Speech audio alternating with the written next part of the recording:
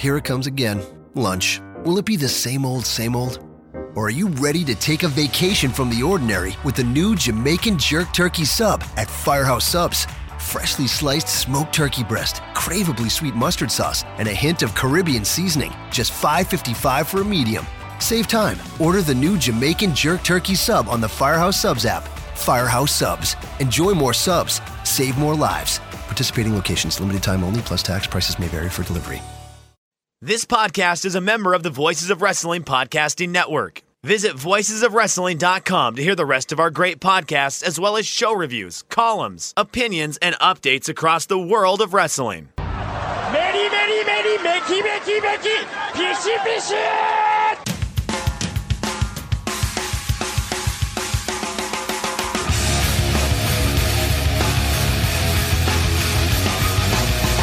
You are listening to the Voices of Wrestling podcast with your hosts, Joe Lanza. X out and go listen to some boring podcast where they're afraid of their own shadow. Okay? Don't listen to Joe Lanza, because Joe Lanza's not changing.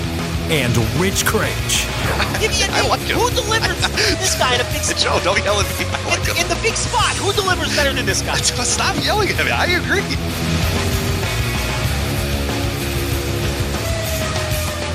Welcome once again to the Voice Wrestling Flagship podcast. I'm Rich Craich alongside, as always, good family man, Mr. Joe Lanza. Joe, what's going on? We got Dragon Gate. We do.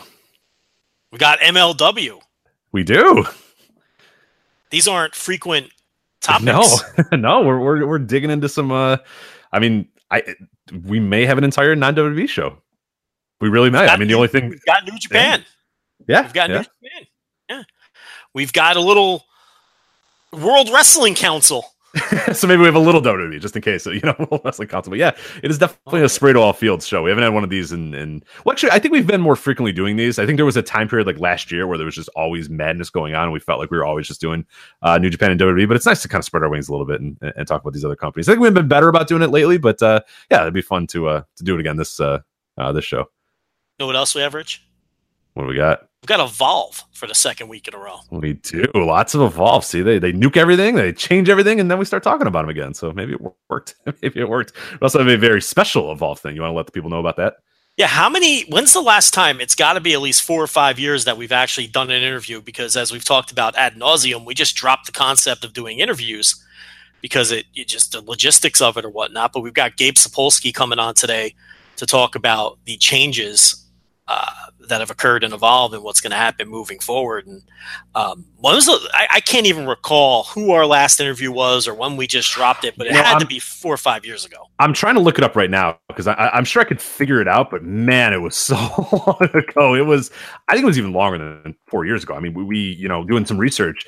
It was 5-6 years ago that we talked to Gabe, let alone. And I think we had that exact number when we get in the show with him. But yeah, no, it's been a dramatic. I mean, even for I'm trying to even think of like when it could have possibly been. It had to be. I'm looking back at our past episodes here. We'll say, okay, Audio Boom only goes back to 2014. That's 26 pages, 256 episodes right there that we don't have a number for. I mean, it might be like Micah Taylor or like TJ Perkins. You know what I mean? Like it's 5-6 years ago, I think, at this point. We talked to Gabe in 2012.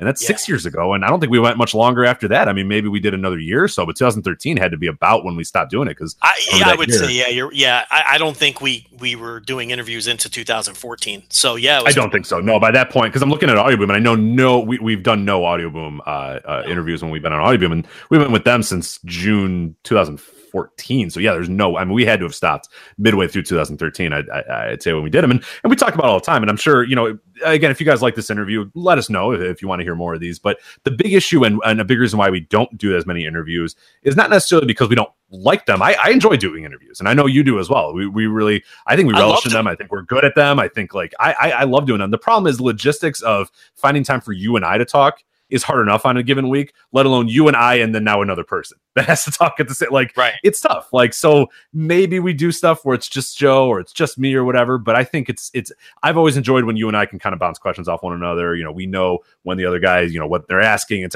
like that sort of stuff. And people come to expect both of us on an interview, and it might not be feasible. So if people are okay with it, we might be able to do more where it's just you interviewing a guy or just me interviewing a guy or whatever, but it's tricky. It's tough to get like I said, you and I, we change. This time we're recording on a Wednesday. Next week we'll record on a Thursday. The week after that we're recording at 6:30. This week we're recording at 7. Like it schedules are tough. It's hard enough to get you and I together for 3 hours or whatnot. You had another person into that. You had maybe even another person if we interview him too. Like it's so hard to do that. And like it ended up being, we talked about it many times before. We had these like great connections for interviews, but they were only available. Yeah, I'm available at 11 a.m. on Tuesday. And it's like, well, shit, that's not going to work for us. Or like, I'm available, at this time at 9 p.m. for 30 minutes. It's like, oh, geez, it's hard enough for, no, I don't have that 30 minutes available at 9 p.m. on a Saturday. So it always became a logistic issue more than anything. Like if this is our full-time job, I do interviews all the time. Yeah, shit. You want to do 11 a.m. on a Tuesday? Sounds good.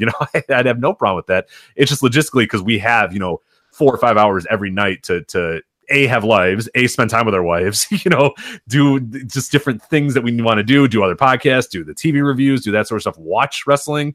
It's hard then to carve out time to do these interviews. But let us know what you think about this interview. And if it is something that you really do enjoy, then maybe we can try to do them a little bit more. But it's just, that's the reason why it's tricky. It's harder than it seems to kind of schedule them. www.patreon.com/voices of wrestling. You bump that baby up and this does become my full-time job. I'll do interviews every day. So I said, I'll do a 12-hour show every day. Interviews up and down the block. Did I get the URL correct that time? Or what? You did. Yeah. Patreon.com/voice. You didn't have to add the www, but I admire the, you age yourself a little bit there, Joe, with the, that's the completionist in me. Yeah. You did do http:// at least. So that's at least that's good. right. But, yeah, so just log on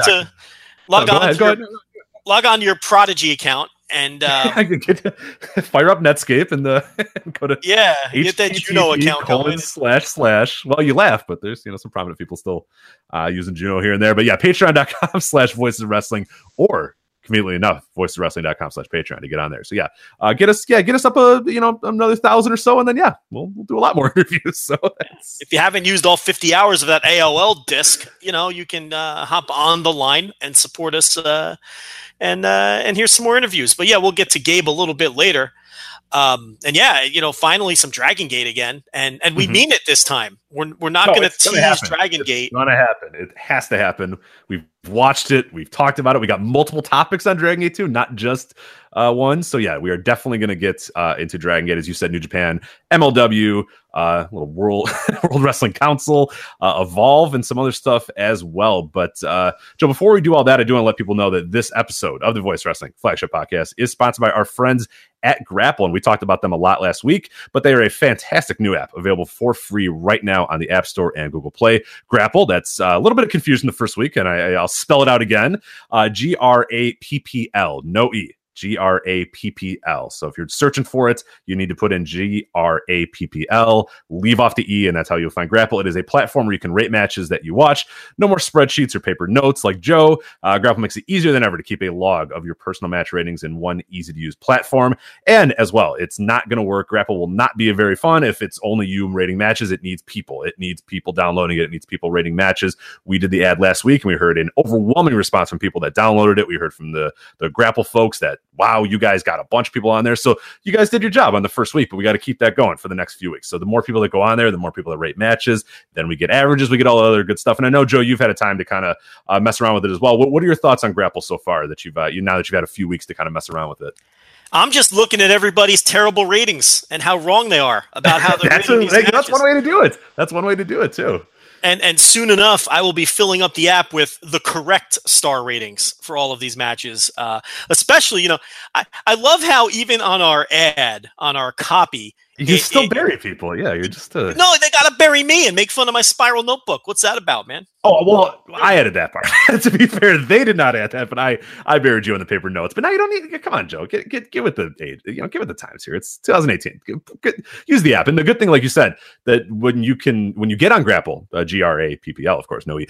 You can follow both Joe and I. You can follow other people as well. We said that a bunch of other people started signing up from Voices of Wrestling, so now you can follow fellow members of the Voice Wrestling community. Follow them, see their match ratings, their incorrect match ratings, and then eventually follow Joe when he puts his correct match ratings on there, and then you'll know the definitive rating for each and every match throughout history. Joe's going to go back and rate because they have matches all the way back to 1985. Joe's going to rate each and every single one of them, so you will know definitively throughout history what the best matches are and the exact ratings for every single one of those matches. But that's a good thing about Grapple. And what we said as well is it aggregates the ratings for each match and calculates an average across all raters. So you can think of it as a Rotten Tomatoes, a Yelp, and Untapped for wrestling, which is pretty cool. And we heard that from the Grapple guys that a few of our Voice Wrestling listeners, this is how weird you guys are. And I'm glad you're as weird as you are, but he heard that one person, and I guess he could see the data, that one person for Joe 9 hours straight rated matches. They went back through time and rated every single match that they have ever rated in their history. They went back and did 9 hours of ratings. And that is the Voice Wrestling difference right there.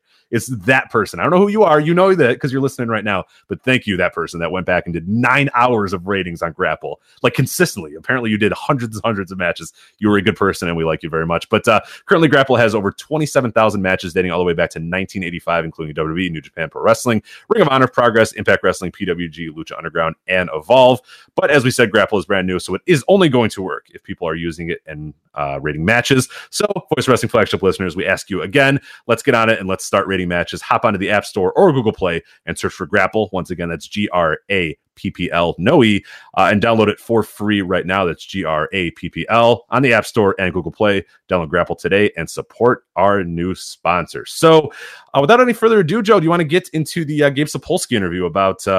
obviously, we talked about it last week. Evolve 114 was a transformative show for the brand. It's definitely a newsworthy show in a lot of ways. And we talked about it last week in detail. It felt like a very new direction for Evolve, a very new direction for some things. So Gabe was gracious enough to come onto the show and kind of talk a little bit about what's going on, obviously what happened with Evolve 114, what's going on in the future, a little bit of the relationship between him and WWE and NXT and Evolve and all that other stuff going forward. So we have that. And then obviously a little hype for this upcoming weekend, which we'll talk about a little bit as well, with Evolve 115 and 116 going on in Detroit and my neck of the woods, Chicago, for Evolve 116. So we'll discuss that with Gabe and a little bit more. But Joe, you ready to get to that interview right now? You know, Rich, you're breaking kayfabe here. You just revealed that this is a pre-tape. I was going to be like, hey, Rich. Gabe, I didn't see you come in. Hi, Gabe. Gabe is on the line. Let's talk to Gabe, right after this short break. But no, Rich has to tell everybody that there's a pre-tape. So, okay. So Rich has already broken kayfabe. We'll be right back after a short break with the pre-taped Gabe Sapolsky interview. We'll be right back. So, Rich, Gabe Sapolsky was on this show a long time ago. Do you have the...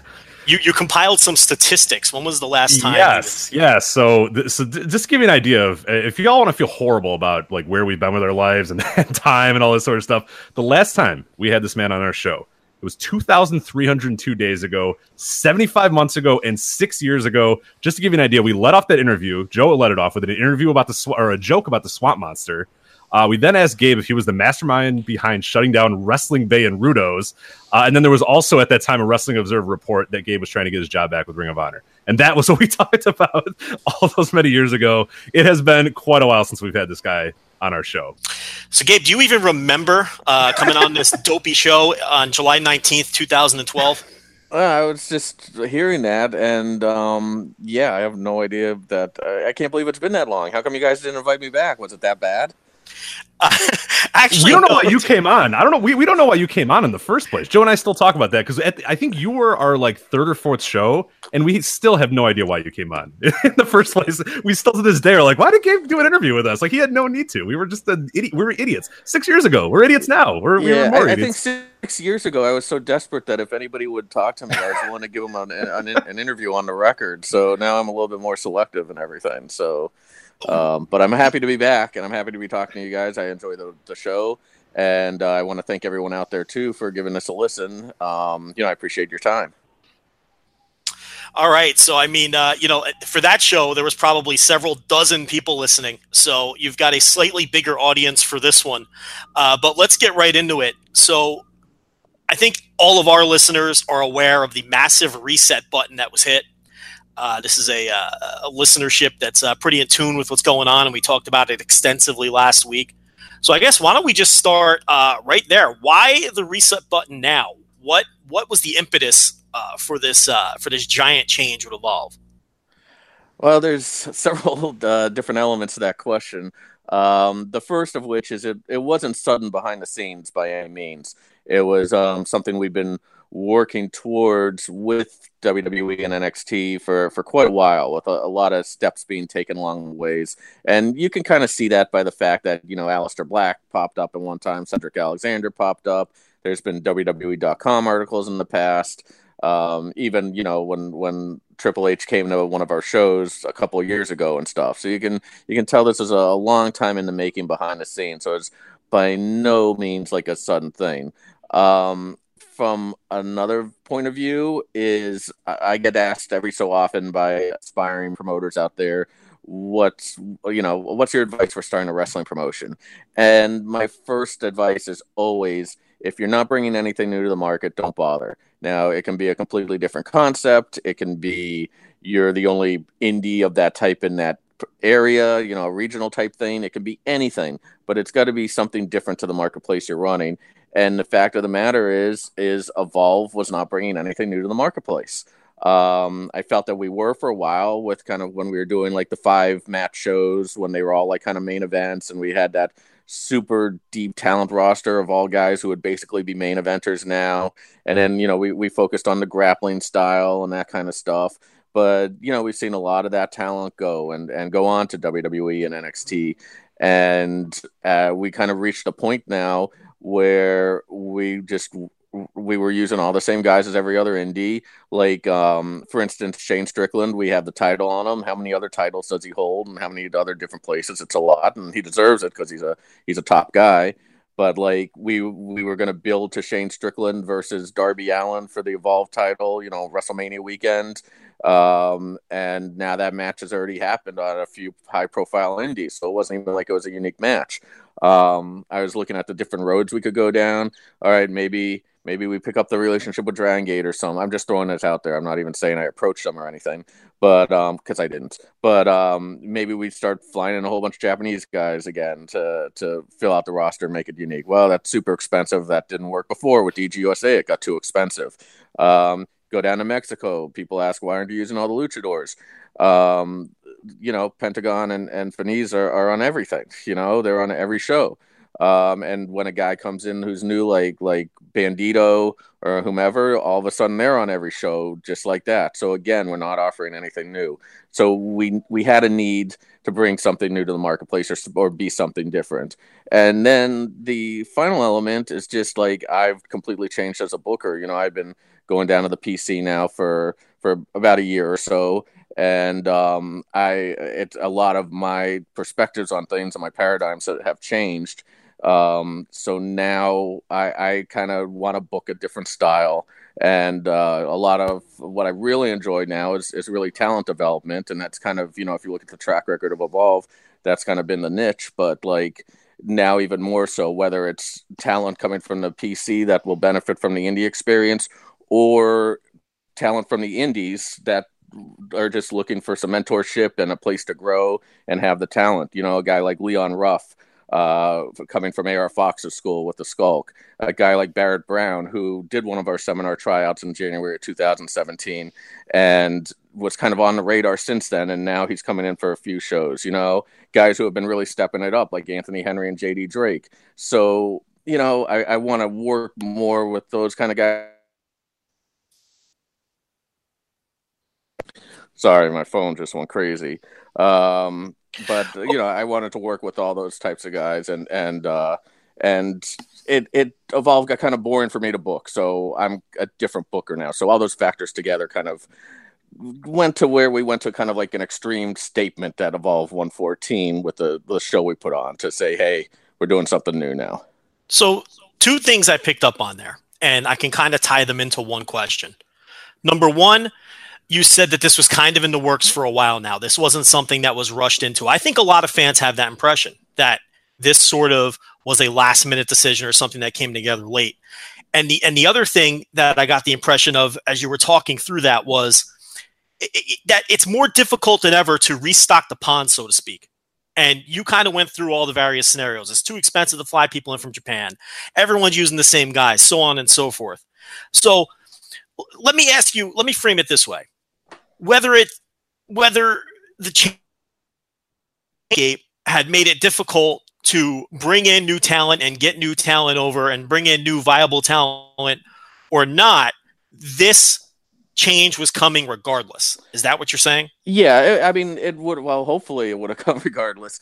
I mean, unless the deal fell apart. But you throw in those other factors. It's not like the talent issue with us using all the same guys is a new issue. I mean, this has been an issue for a few years now. You know, like how often have I heard over the years, "What's Evolve's identity?" Or what does basically like, okay, we go to New York and it's like a lot of the same guys are there the previous week. That's not a new problem that just happened. That's been an issue for a while, and we were able to kind of get through it based on star power, kind of when we had Zack Sabre Jr. and Keith Lee and Matt Riddle. Those were the big three on top.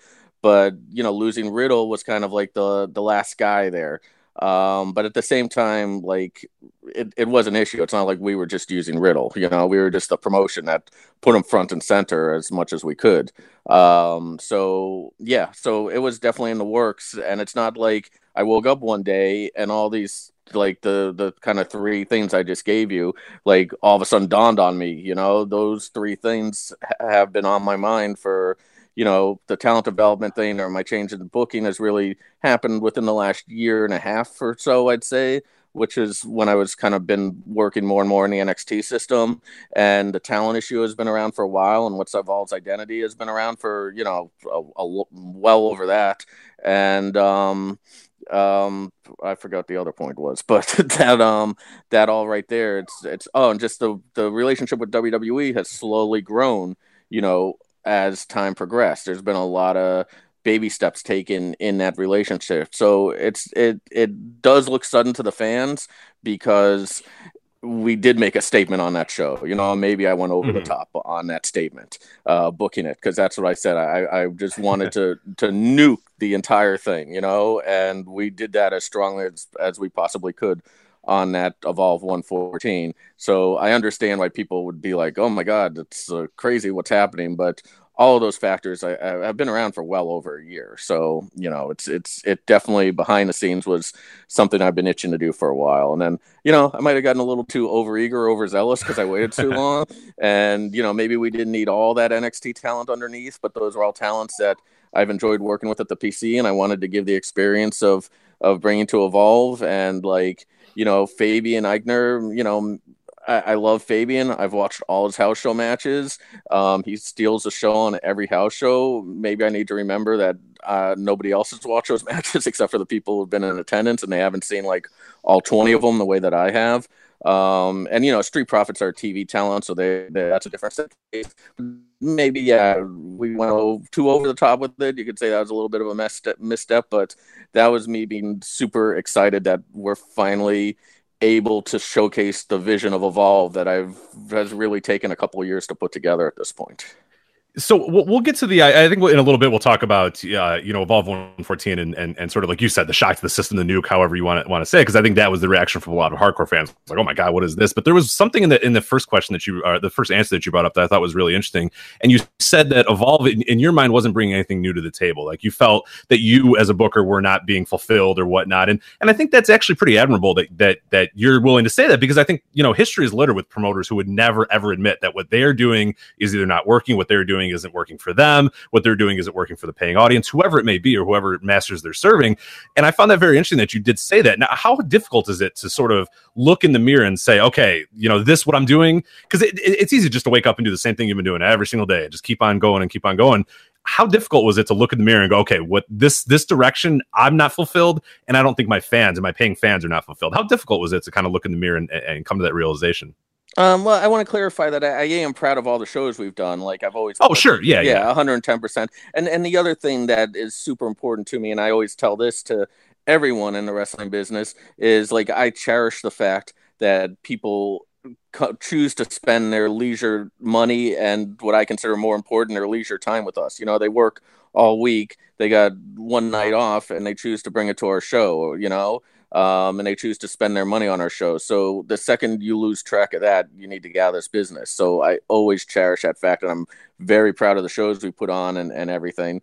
But the thing is, you have to realize that this business, it always moves forward. It doesn't stay the same. Anybody in this business, from the people I've learned from, whether it's Paul Heyman or now Triple H or whatever, I mean, they always progress forward.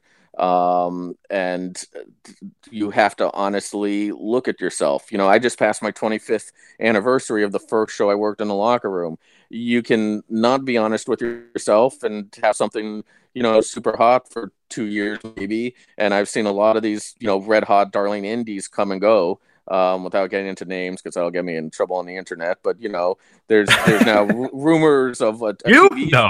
Yeah, yeah, I've learned that too. But there's I mean, even like there's rumors of a one that's on TV now that might not have another season, and they were the darling for seasons 1 and 2 or something.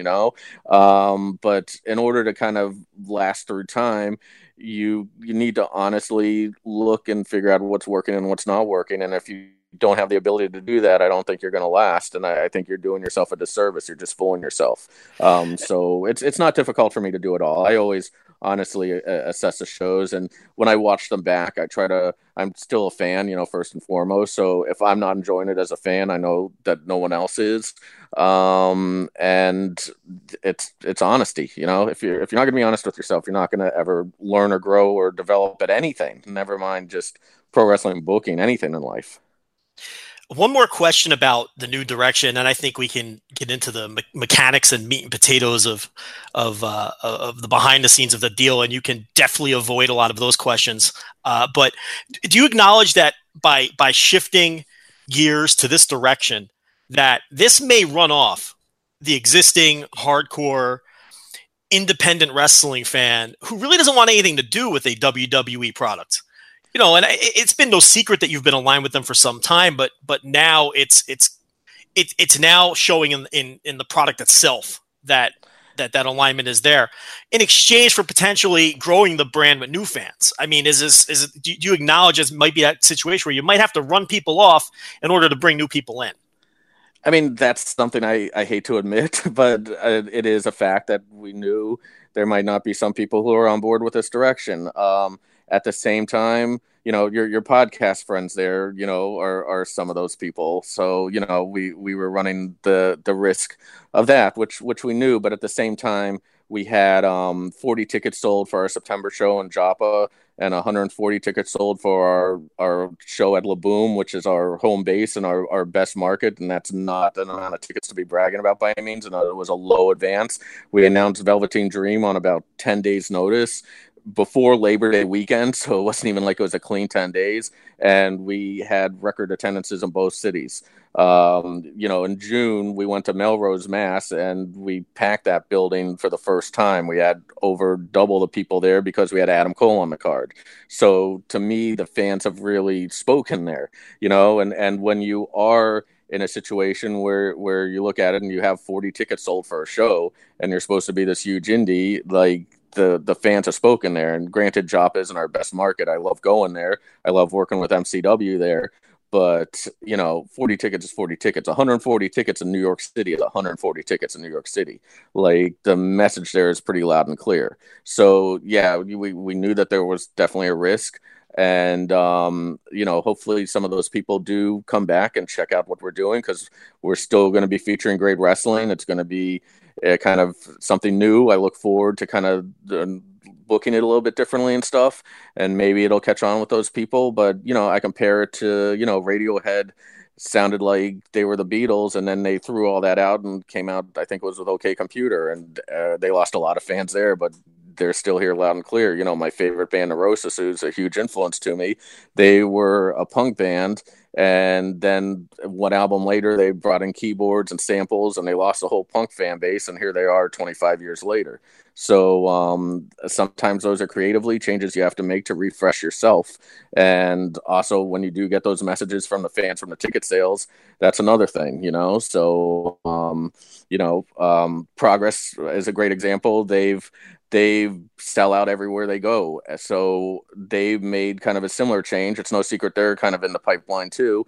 And they didn't have to blow up the product to do it. It's different on the UK, but with us and where our business was, it's not like, it's not like we were the red hot indie right now and we just threw that out the window. We needed a change. And unfortunately, we might lose some fans as a result, but hopefully they give us a chance once things settle. And it definitely was a shock to the system at Evolve 114. So maybe once things they look at the lineups that we have for this Friday in Detroit and the Saturday in Chicago, where that's kind of more of what the vision's going to be going forward, maybe they'll get interested. So we'll see. And I do understand there's just people who want, independent, completely independent. And I've been playing the independent game since 2002, and it's a tough game to play, Well, it's actually kind of interesting, and we talked about this, I think, a little bit last week on the show. Is I liken it in a lot of ways, and you were involved in this as well. Is when you were, I forget the exact terminology or whatever. When ROH moved on and obviously went to different bookers, and your kind of tenure there was finished. It was kind of the same sort of thing. Is like the thing that we heard from people was, they wanted to grow, they wanted to expand, they wanted to move on or whatever. And we see that it was and I'm one of those people as well that, like, when you were ousted from Ring of Honor, I was like, oh, screw this, I'm done with this product or whatever. Slowly but surely, I kind of got back and I sort of got back into it, and then a lot of other people did as well. And then, of course, as you said, the big picture thing is, knowing that they were owned by Sinclair and all, and that stuff, I was like, it's not the same. It's not the same. And maybe it's not the same Ring of Honor, but there's no denying now that I go to Ring of Honor shows and the attendance is, I enjoyed the shows that you booked a little bit more, but there is double the amount of people at the shows now. And like, I go to these shows now, and it's insane to see the crowds that are here. And I'm always kind of taken aback by that, because like maybe my tastes have changed, and maybe I've sort of said, this is my, Ring of Honor. This is the Ring of Honor that I love. And I'm sure there will be people that will forever look back at whatever the other periods of Evolve were and say, oh no, that was my Evolve and that was that or whatever. But as you said, it's kind of the big picture thing. You might lose some of those people. I'm glad you mentioned those bands as well, because bands go through that transformation period all the time of like, hey, we're going to lose some of our normal, our diehard fans, but it's about the big picture in some ways. And maybe they go away, but we gain, X amount of more fans or whatever. So I just found that kind of interesting that it did seem in some ways similar, not exactly, but similar to kind of the Ring of Honor and what sort of happened when you were there as well. Do you notice any parallels with that at all? I gotta bite my tongue on a bunch of stuff. That's fine. Don't get in trouble. No, but I would say that, like I said, Revolve wasn't exactly the super red hot indie, sure. 2 months ago or whatever. So I think there's a difference there. It is also just looking at everything that's kind of in entertainment. I mean, everything's got to kind of change and evolve with the times, for lack of a better word. And like, that's the name of the promotion, Evolve. Like, you can't expect to get the same promotion when it's called Evolve, Well, and I think one thing that's interesting about that too, not to cut you off, but like for people, I mean, Evolve has, like, from what you started as, I mean, from literally before you even started a show, it got completely blown up, and then like the few shows in got blown up again. Like, it has been, as you said, it's went through the different periods throughout just the history of Evolve itself. And I get, I totally understand people that might look at it and go, oh my God, this is, it's completely changed now. But that's kind of the point, is that it is going to, very often, again, lack of a better term, evolve. And it has done that a few times. So I think it is kind of interesting that you have gone through these different life cycles. It's not like there's been one thing that Evolve's been for the last 5 years, and then in one night you said, nuts to all that, we're doing this now. It has sort of been ebb and flowing depending on a bunch of different factors. Yeah. So it's called Evolve, and it's going to evolve some more. Maybe some of this talent is around short term, maybe some of it's around long term. That's going to evolve. Every aspect's going to evolve, and I'm going to evolve. So I'm going to want to see different things. Like Rush is, one of my favorite bands since I was a kid, and every album they've done has been different. So like, and there's eras of Rush that I hate, that I won't listen to.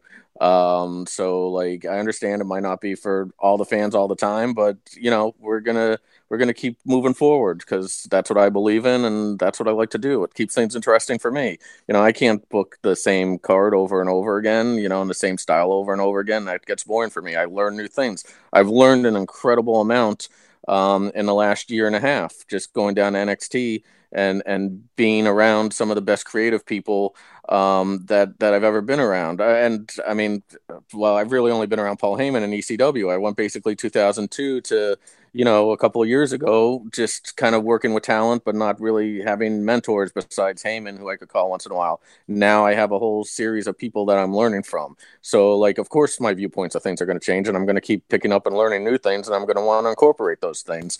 I'm going to keep meeting new talent, and I'm going to want to give that new talent a chance. I like Jesse a lot. I like Adrian J. Ode a lot. I like Dan Matha. I don't know who's going to make it and who's not, but I enjoy working with those talents. I'm going to want to bring them in and give them a shot. At the same time, I know Fabian Eichner and Street Profits, if they were not in WWE, they'd be probably two of the top well, they'd definitely be two of the top indie acts, if not the top two indie acts right now. So those guys are no brainers to bring them in, but give them the indie experience, give them a different experience than at the PC. And that's what you're going to see this Friday and this Saturday. That's what this whole transformation is all about. And it's going to keep happening in different forms. So how did it all come together? We already established that, this wasn't a rushed decision. This was something that was in the pipeline. It was going to come at some point. Did you pitch this to them? Did they pitch it to you? Because Rich and I have been screaming for years that WWE should be taking advantage of these relationships and sending their younger and more inexperienced talent to get that experience in different environments other than working that Largo loop over and over and the same PC structure, doing different things. So was it just a matter of you earning their trust before they would agree to something like this, or how did it all come together? Walk us through that. I mean, now is a huge thing is earning their trust. I had to earn their trust. And, I will say that like a lot of the booking that I've done has been part of that, the from that infamous leaked email, where it said no pile drivers and stuff, when all of a sudden everybody was like, oh my God, they don't do pile drivers. Pile drivers had been banned with us for a year before that. That same list of rules and everything had been going on for a year before that. No one had noticed until there was a leaked email with that list in it. And granted, there's exceptions to the rules and whatnot, but like that was all kind of part of earning their trust and showing what we're about. And then just the fact that things don't happen overnight in that company. There's a lot of people involved. There's a lot of legalities. There's lots of different factors, but it was something that was kind of always on the forefront. William Regal is the reason all this is happening, because he was the one who really took notice of what I've done and what we've done with Evolve and my history and everything. And now it's before the Cruiserweight Classic. And then he kind of brought my attention to Triple H. Well, it takes a long time to get to know somebody like Triple H. You don't get into that circle overnight. So that relationship had to develop. So Triple H then became the man that really recognized, okay, there's a lot of value here. And one thing I'll say about him is his level of perception and seeing things is on a different plane than basically everybody else I've met besides Paul Heyman. And he has a vision that he's 5 years down the road right now, so when he first kind of got aware of what Evolve was and who I was and everything, it's not like he gets a vision and then it has to happen the next day. That's not how things work.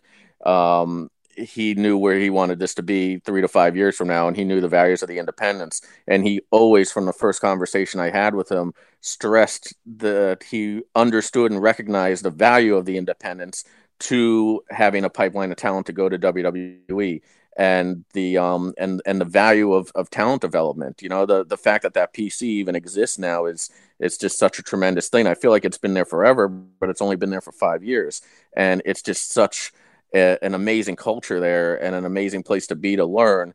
And that was part of his vision, and it took 5 years to get where it is right now. So it was just something that like was always kind of there, and it just needed to happen. And then Triple H is the one who really was like, we need to make sure the indies are strong. And then he started saying, okay, well, let's see, you've had all these guys on your roster and now they're here. So how are you doing on your roster? And I'm like, okay, we could use some guys. So then the idea is the wheels start turning and stuff. And and it's no secret, because like when we needed guys, we had Aleister Black a while ago. We had, when we had the issue where Davey Richards, who I'm not burying him at all, but something came up and he couldn't do our shows. I think it was an injury. I don't even remember at this point. And last minute, he sent us Cedric Alexander. So he's always kind of been there to kind of replenish the talent roster. And now we're able to do it in a more official way, and also in a way that instead of these guys coming in and just being guest stars, we can incorporate them into storylines and incorporate them into angles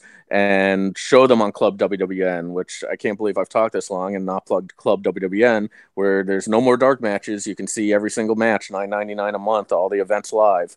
So, it's just been kind of everything kind of goes in steps, so it's been one step after another, and that's how we've gotten here. But indeed, it started with William Regal kind of recognizing everything and bringing it to Triple H's attention, and then Triple H just having that value in the indies and realizing, that the indies need to exist, and they need to, they need to have power to draw fan interest. And there's a value in that. So that's how all that kind of came together. So you've earned their trust.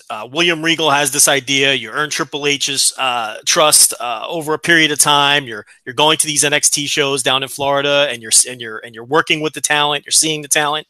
So walk us through, how does the process of actually picking the talent to come work with you on these shows, how does that go? Are these talents that you want to get your claws into because you see something in them? Are these talent that the company, that WWE wants to send to you for seasoning?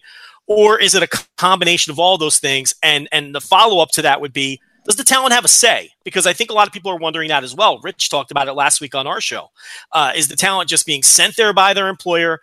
Or are these talents that are raising their hands saying, hey, I would love this experience? There's a lot of different aspects of that question. So first, I will say that everything at NXT is a team effort. There's definitely no I there. So everything is a team effort. And it's like I said it before, and it sounds like ass kissing, but it's not. It's an amazing culture. It's a culture that I didn't really want to I never really desired to be there. I was never like a goal, like I want to go to the PC all the time. And once I got there and got to be a part of that culture, I wish I was at the PC right now. I want to be there as often as I can. I absolutely love it there. And again, this is coming from a guy who, if you asked me that question 3 years ago, or even 2 years ago, or even maybe even a year and a half ago, I'd be like, yeah, that's cool. If I'm down there, that's okay. If not, whatever, and now it's just amazing. Like, there's not a better place to be. So everything's kind of a team effort there. So that even trickles down to the talent. So I will say and I don't want to say trickles down because that's might be construed wrong, but whatever, that goes to the talent. There's this misconception that the talent is just forced to do these things in order to do these things. That's not the case at all. Even from the music or whatever, people have say in their stuff there. And I've made it clear too that, and I believe that this is again part of the team where the rest of the team believes in this. We don't want talent going to Evolve that doesn't want to be there. And I at the same time, I going back to valuing people's money. I don't want them to see talent that doesn't want to be there, because they're not going to get the best performance possible. So everybody that you see on the Evolve show is by no means forced to be there. In fact, even Adam Cole was given the option. He didn't have to do that show for us. He did it because he actually told me probably a decade ago, or however long it was, years and years ago, that he promised to come back and do a show. So he's making good on that. Velveteen Dream wanted to do that weekend, so all the guys that are there want to be there. If they don't want to be there, we're not going to take them. So, and I make sure to talk to the talent before they're booked. So 100% to dispel all that talk. Everybody who's at Evolve wants to be at Evolve. And if they didn't, they wouldn't be there. So going back to the rest of the question is that we all kind of know our place on the team too. And, I will kind of recommend talent that I feel would best benefit from this experience. A whole bunch of names are thrown around, and for instance, an Oni Lorcan or Danny Burch or Keith Lee, they have nothing more to prove on the indie, so they wouldn't benefit. Cassius Ohno is coming back because he's a ticket seller, so we will bring in guys that are ticket sellers, but for the most part, I want names who I feel would be stars on the indies if they were on the indies, but never had the chance to be on the indies. So Street Profits and Fabian Eichner are right there at the top of the list. And that's what I'd like to continue to bring. And I'm, I know what these guys bring to the table because I've worked with them. I've seen them a lot. And I want to bring like fresh talent to the indies. It's always great to kind of have the homecoming thing, like Mustafa Ali coming back to Chicago on Saturday. That's a cool thing. I love to have that kind of stuff. Velveteen Dream going back to the MCW arena in Joppa was that kind of thing. I think that's super cool. But like I don't want to bring back the same faces, that the people have already seen, a Dijakovic, people have seen them, so let's bring the Street Profits, let's bring Fabian, and there's a lot of other great talent there, and, we'll see who pops up down the line and everything, but let's bring them in, let's let them get the experience of being on the indies, let's give fans new matches to see, new wrestlers to see, an entirely new experience, a completely fresh product, and let's make that work. But all those kind of decisions, once again, it's all part of a team, and I'm thrilled to be part of that team. And you're still trying to make a profit here. I think people forget that. So just from a straight business perspective, if some or all of the cost associated with this talent is being paid by Big Brother, doesn't that increase your margins right off the bat without even adding a single fan, without selling a single extra ticket? Because now half of your card is made up with talent, which in part is being paid by somebody else. Yeah, I'm not saying who's paying for what or anything. We're still an independent company. But I'm not going, I'm always going to put whatever show, I'm going to put the best possible show we can put on within our budget at all times, because we owe that to the people paying for tickets. So I would say like financial considerations are probably the last box checked on all this. What the things that are important to me, like I just said, are talent that I feel would be stars on the indies if they had the chance, and giving them that chance and giving the fans fresh matches, a fresh product, something unique, something different, as I going back to the beginning, something different to the marketplace. So, the financial considerations are kind of the least of my considerations at this point. We know what our budget is. One thing that people need to realize about me is, we might not be the best paying indie, but I've been doing this since 2002 and surviving since, after ROH and all that for a reason, because I know how to make a budget, and I know what people are worth, and I know how to make that work within our budget. So, but again, like, this isn't a financial thing for me. It's let's give the fans something unique and interesting, and the rest will come. Because I think if you start worrying about putting on the cheapest show possible, then you are going to fail. If that's what you're worried about, then you will fail. If you know what your budget is and you work within your budget while putting on the best possible show you can put on, then you're going to be successful. So that's where I try to go with all of this. And, I want to still have a huge focus on independent talent. So when you look at that show, the Evolve 114, where we nuked everything up, look what our main event was. Our main event was 6 of our guys that we're really featuring moving forward. JD Drake, who has been absolutely phenomenal for us. Anthony Henry, who I think is the most improved wrestler this year. This guy is not getting enough credit right now. Darby Allin, who's become the face of the company at this point. He rose from the opening match to being the face of the company. Austin Theory, who is the top prospect probably in all of wrestling right now. AR Fox, who's like as consistent, puts in the hard work, exciting. A true indie veteran at this point, does a phenomenal job with the students. And Harlem Bravado, who just did exactly what I love to hear people doing. He went over to England for 2 years to reinvent himself, and he didn't even work any like the internet savvy indies over there.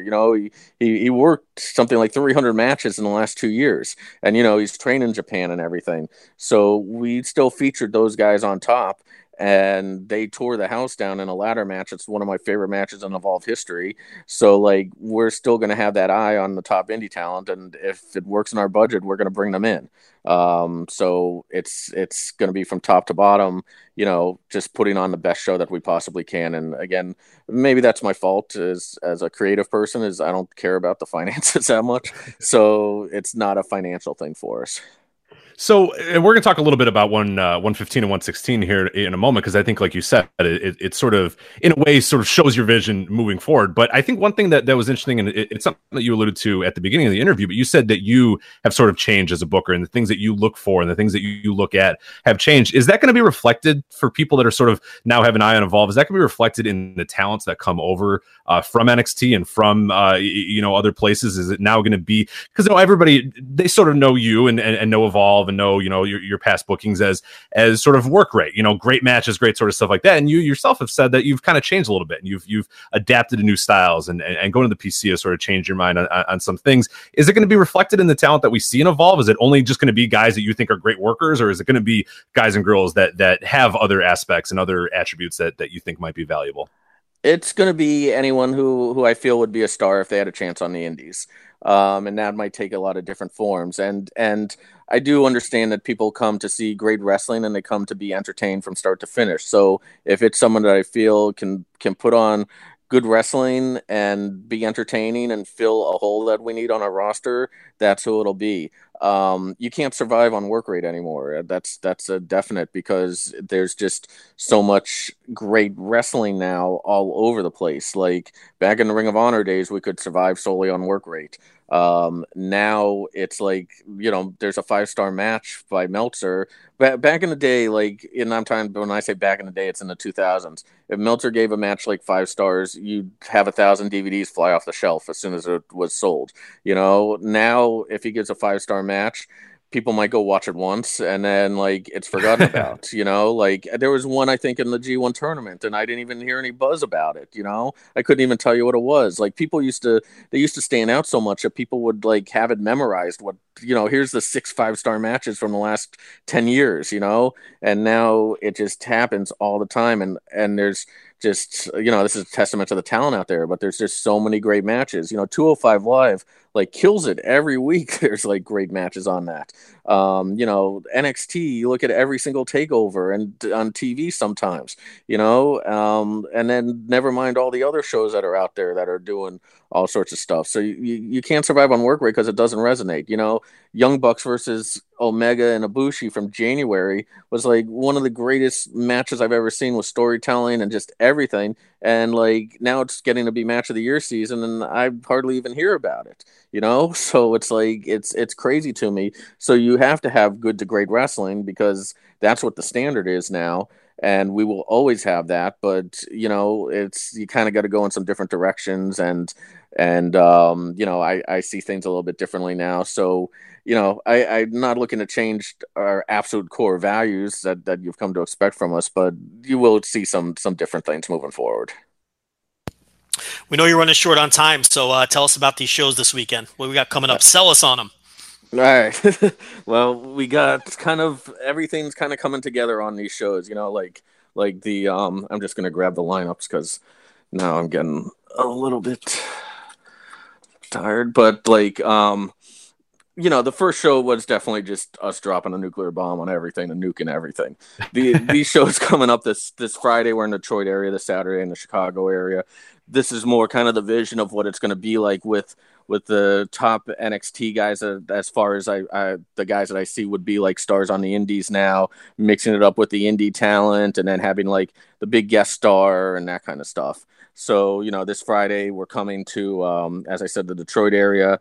We got Cassius Ohno coming back to challenge for the Evolve title with Fabian Eichner, who's the new champion. And I will admit, I booked that a little bit based off the internet response, because people aren't as familiar with Fabian as I am, and Fabian is incredible. So, but at the same time, he's kind of got to earn his stripes with the indie crowd, and there's no one better to do that against than Cassius Ohno. So, kind of hot-shotting that a little bit. But then you look at the Street Profits against Anthony Henry and JD Drake. There you're talking about the top indie guys mixing it up with the NXT guys.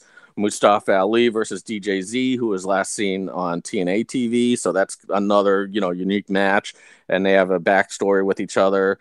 Allison Kay defending the Shine Championship against Shotzi Blackheart. That's another match where we're kind of trying to feature the women a little bit more and give a different slant. AR Fox versus Austin Theory. That's pure Evolve stuff. And then underneath, we got Josh Briggs, who I have high hopes for. Jason Kincaid, who's returning from Japan. Harlem Bravado. Leon Ruff in a 4-way freestyle. And then we got some new faces coming in. We got Barrett Brown coming in. We got this guy, Matt King, coming in, who I want to give a shot to. We have a seminar tryout that day, so we'll see who comes out of that. But, I want to also find who the next Darby Allin types are, the guys that you don't know, and that we can build up from the opening match and get to the main event. Saturday in Chicago, and Chicago is a very oversaturated market.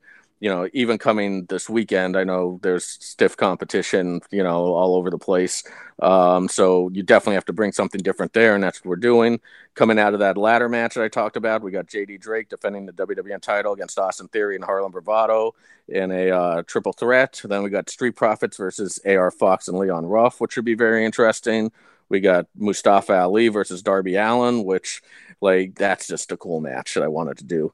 Fabian Eichner versus Anthony Henry. So, Henry has a good chance to mix it up with the NXT guys this weekend. And then kind of the epitome of maybe old school booking, but with a new twist. So this is kind of everything coming together, is Cassius Ohno versus Shane Strickland. So there you got a top indie guy against, an NXT guy, and that's like a dream match you're not going to be able to see anyplace else. So, that's kind of the epitome of it right there. And then we got a freelance title match, and same guys underneath there too. So, a lot going on there. We can get tickets at ticketfly.com. And the main thing too is you can watch us every single match on Club WWN now. And, that's something I'm also proud of that's kind of developed this year, where we started out as kind of a VOD service on those 2-week delays. And then there was VOD on 3 days. And then finally it got to, where everything's live. Every single WWN Family show is live for $9.99 a month. And you do get the VOD library as well with, it's over 1,000 hours from 500 shows. So there's a lot going on there. It's following the same model as the WWE Network. So, check it out, Club WWN. You buy that, you get to see all these matches and more for your $9.99 this month. So, I think that covered everything. I just want to say one other thing too about that podcast you guys were friends with that no longer exists. I just want to be clear on that I don't care what you say about my booking or stuff, you can say whatever you want about the product and about my booking and everything, but they got really on a personal attack on a couple of those episodes. And, I think it was really uncalled for, and it was really malicious, and it was really something to they were given some salacious material, and they made the most of it to get as many hits as possible. And that's kind of where I got to the point where I didn't want to acknowledge them. Even before all that happened, I would have people from our locker room say, I can't believe you retweet those guys or whatever, they're saying all this stuff about the show. And that's fine. They're paying customers. You can say whatever you want about the show. I don't care. But, they got really personal stuff. So I just want to make that clear, since I know it's kind of been discussed on your network over the times or whatever. So I just want to get my side out there. I think the Aarons, they are good guys. I think that if, and I know you talk to them privately as well, so I know this isn't something that you're just throwing them under the bus with no regard or whatnot. But I do think if you reach out to them, that maybe I would like to see these two parties clear the air. Is what I'm getting at, Gabe. I think that if you did reach out to those guys like you have in the past, and you can hash some of this out, and I would hope to see that, even though they're not doing the show anymore. Because I know that they're good guys. I know them personally. We've had a relationship with you. I mean, we joked about you not being on the show for 6 years, but we've had conversations with you, and I think that that our listeners know that, and I think that if I could just play mediator for a second, I think that if you do, Joe Land's an expert mediator, by the way. Who knew? Yeah, what a weird position for you. I'm gonna let you do it. You're doing a great job, so just keep on going. Other than Gabe, I'm in trouble on the internet more than any. But I mean, yeah, I do think that reasonable minds can disagree on certain things, and I have found you to be reasonable, and I know the Aarons are good guys, they're reasonable guys, and even if you can't find common ground on some issues, I do think it would be nice to see you guys finally hash it all out. And I know that I just spoke to Aaron Taub today, and I know he's more than more than willing to do that. In fact, he was anxious because he was curious whether we had recorded this yet or not, and he wanted to know if he came up. So I'll be letting him know that he did in fact come up. But yeah, so it's really a shame to see it all in that way where it's got to be so contentious. So. I even respect the fact they don't want to do the show anymore because it's changed. So, or Evolve has changed. So, I respect that fact. But, it was just, some of the stuff they said that they just kind of threw out there, which I did DM them. I don't know which Aaron it was. I don't know the difference. But, and honestly, like the response that I got back was kind of like, well, if we knew this about you, then we wouldn't have said all this stuff. But it's like, I'm sorry I didn't detail my intimate personal life, stuff that I wasn't comfortable talking about at the time to you, so whatever. But I just want to get that off my chest. Again, like, I just don't like the misconception that, like, you can insult me by, insulting the shows, or I take that wrong. You can say whatever you want about the shows. I don't take that personal. I mean, it's a little bit personal because I'm putting myself out there, but I understand it's an opinion. And if you care enough to watch it, I value your opinion, so like, and if you have a bad opinion, like, or you don't like it, then I'm cool with that. I understand that. It's cool, so I just want to just put that out there, I will say this, to be fair, you have always told us privately, if we got to trash something, trash it. It's just, that comes with the territory. So, but again, I'm just trying to help extend olive branches both ways. So maybe there was a little bit of progress made. We need a Mega Powers handshake at Mania Weekend or something that we can do. I would love to broker that. I think that'd be a great photo op that no one wants but me. But all they gotta say is whatever. No one wants to hear this, so I'm done with it. But you'd be surprised. People love drama. People are gonna, you said all this great stuff and all these interesting I know, details. How do I not keep my? I could have just ended it at the plug and not had any. You had it, but you're you. You can't change you. I mean, that's fine. And we've got a lot in common. Believe me. My mouth gets me in trouble every week on this thing. So it's. Maybe I should stop doing these things. So maybe we'll go another 6 years or something. So. Oh man, you killed my outro. Us, though. You killed my outro. I was just gonna say thanks for coming on, and we'll talk to you in 6 years. And you stomped all over it, but I'm gonna say it anyway. Listen, thanks for coming on. We appreciate you giving us your time here, and we'll talk again in 2024. I appreciate it, and I want to thank everyone out there. When you're booking WrestleMania, we'll talk in 2024. Well, let's not go crazy here. But hey, I do want to say that I do appreciate everyone that's gonna give the new Evolve a chance, and we value that greatly.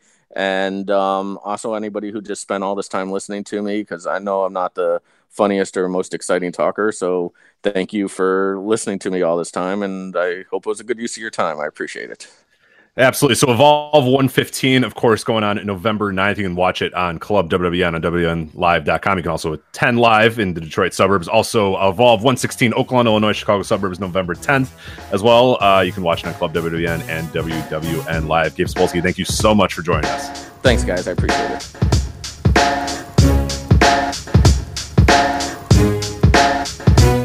All right, we are back here on the Voice of Wrestling Flagship podcast. Of course, that was Gabe Sapolsky talking a little bit about Evolve, and it was a really good interview as well. I think a lot of really good stuff there. Some little nuggets to take and some interesting things. I think, one thing that I really liked about it was the approach, and Gabe's always been an open book. And again, we talked about it. It was like 6 years and 2,000 days since the last time he came onto the show, and I remember even at that time, and we still regard of like, why the hell did he come onto the show? And he just gave us everything, man. Like, we were nobodies, we were nothing.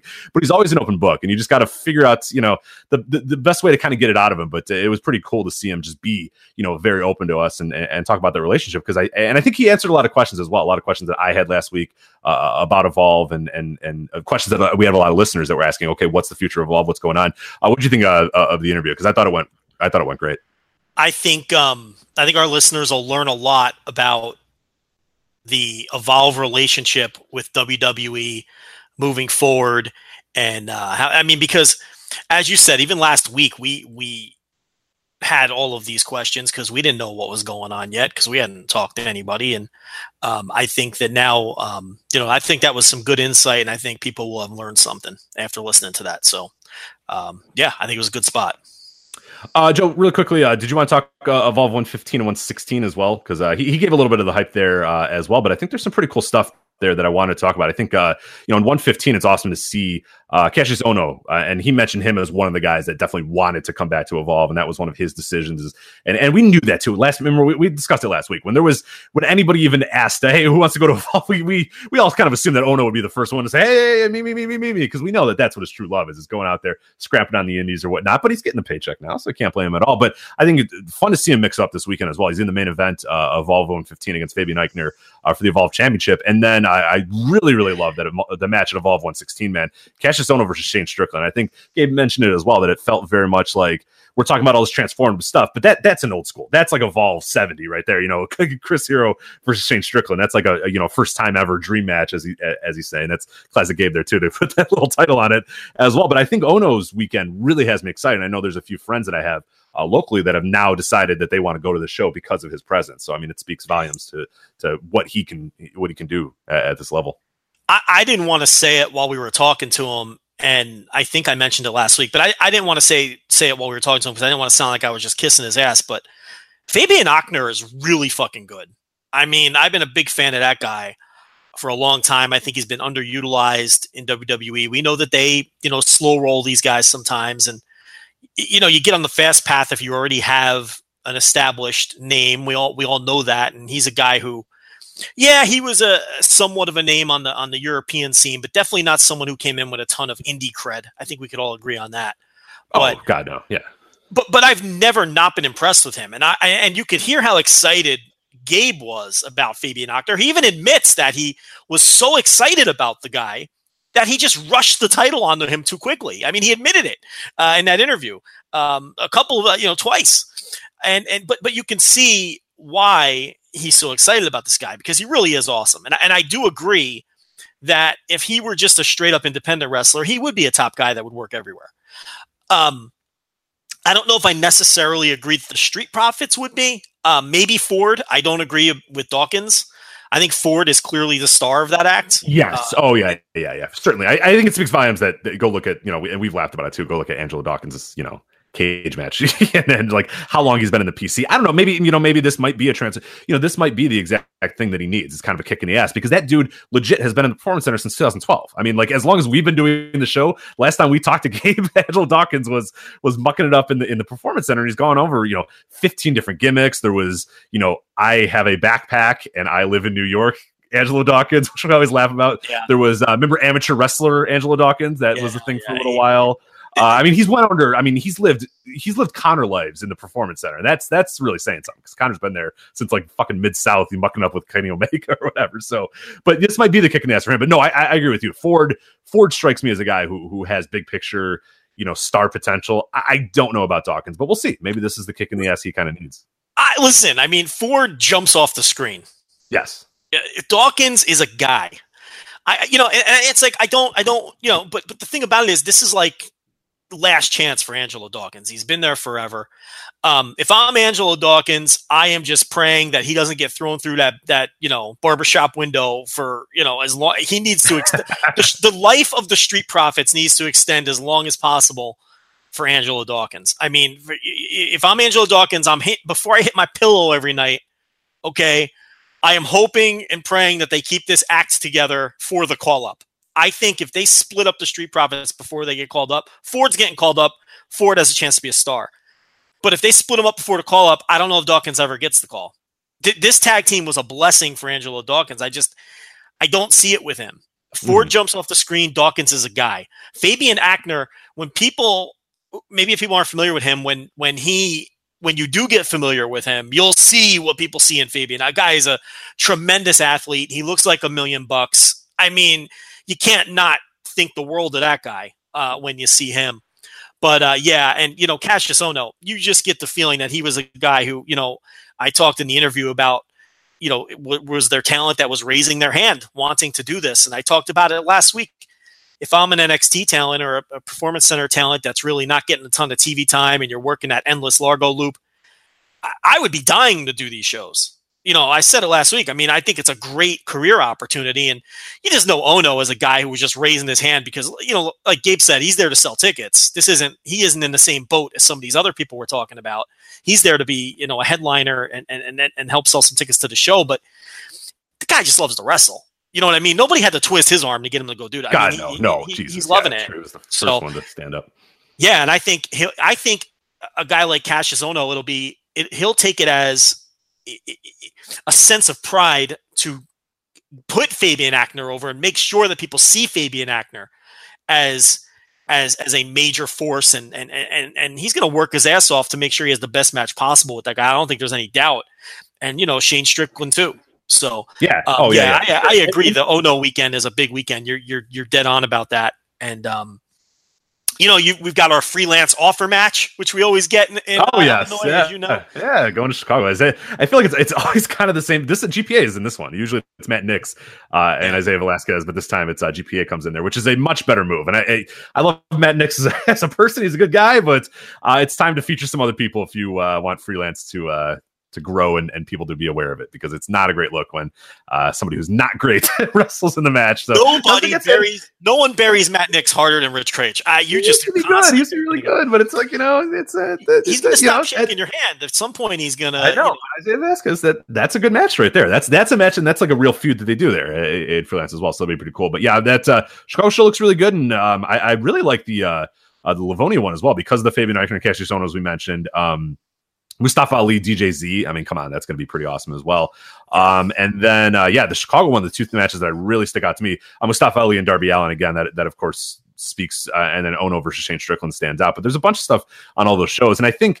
And Gabe alluded to it a little bit as well, and I wonder, and we didn't get chances. We had obviously limited time in the interview, but I was wondering your stance because Gabe kind of, and he admitted that he maybe kind of nuked everything like real fast. Like he did the idea of like, hey, if I'm going to pull this Band-Aid off, instead of just slowly and agonizingly pulling it, which might have been like 1 week Fabian Aichner shows up, the next week this guy shows up, the next week the Street Profits show up, and the next week this guy, like he just kind of said, fuck it, the Band-Aid's off, here we go, this is what we are now. Do you agree or disagree with that idea? Do you think that might have been the best plan, or should it have been a thing that and even he admits he might have been wrong? Do you think this may have been something that would have been better rolling it out over the course of a few weeks, or was it maybe better just to say, fuck it, this is us now, get used to it?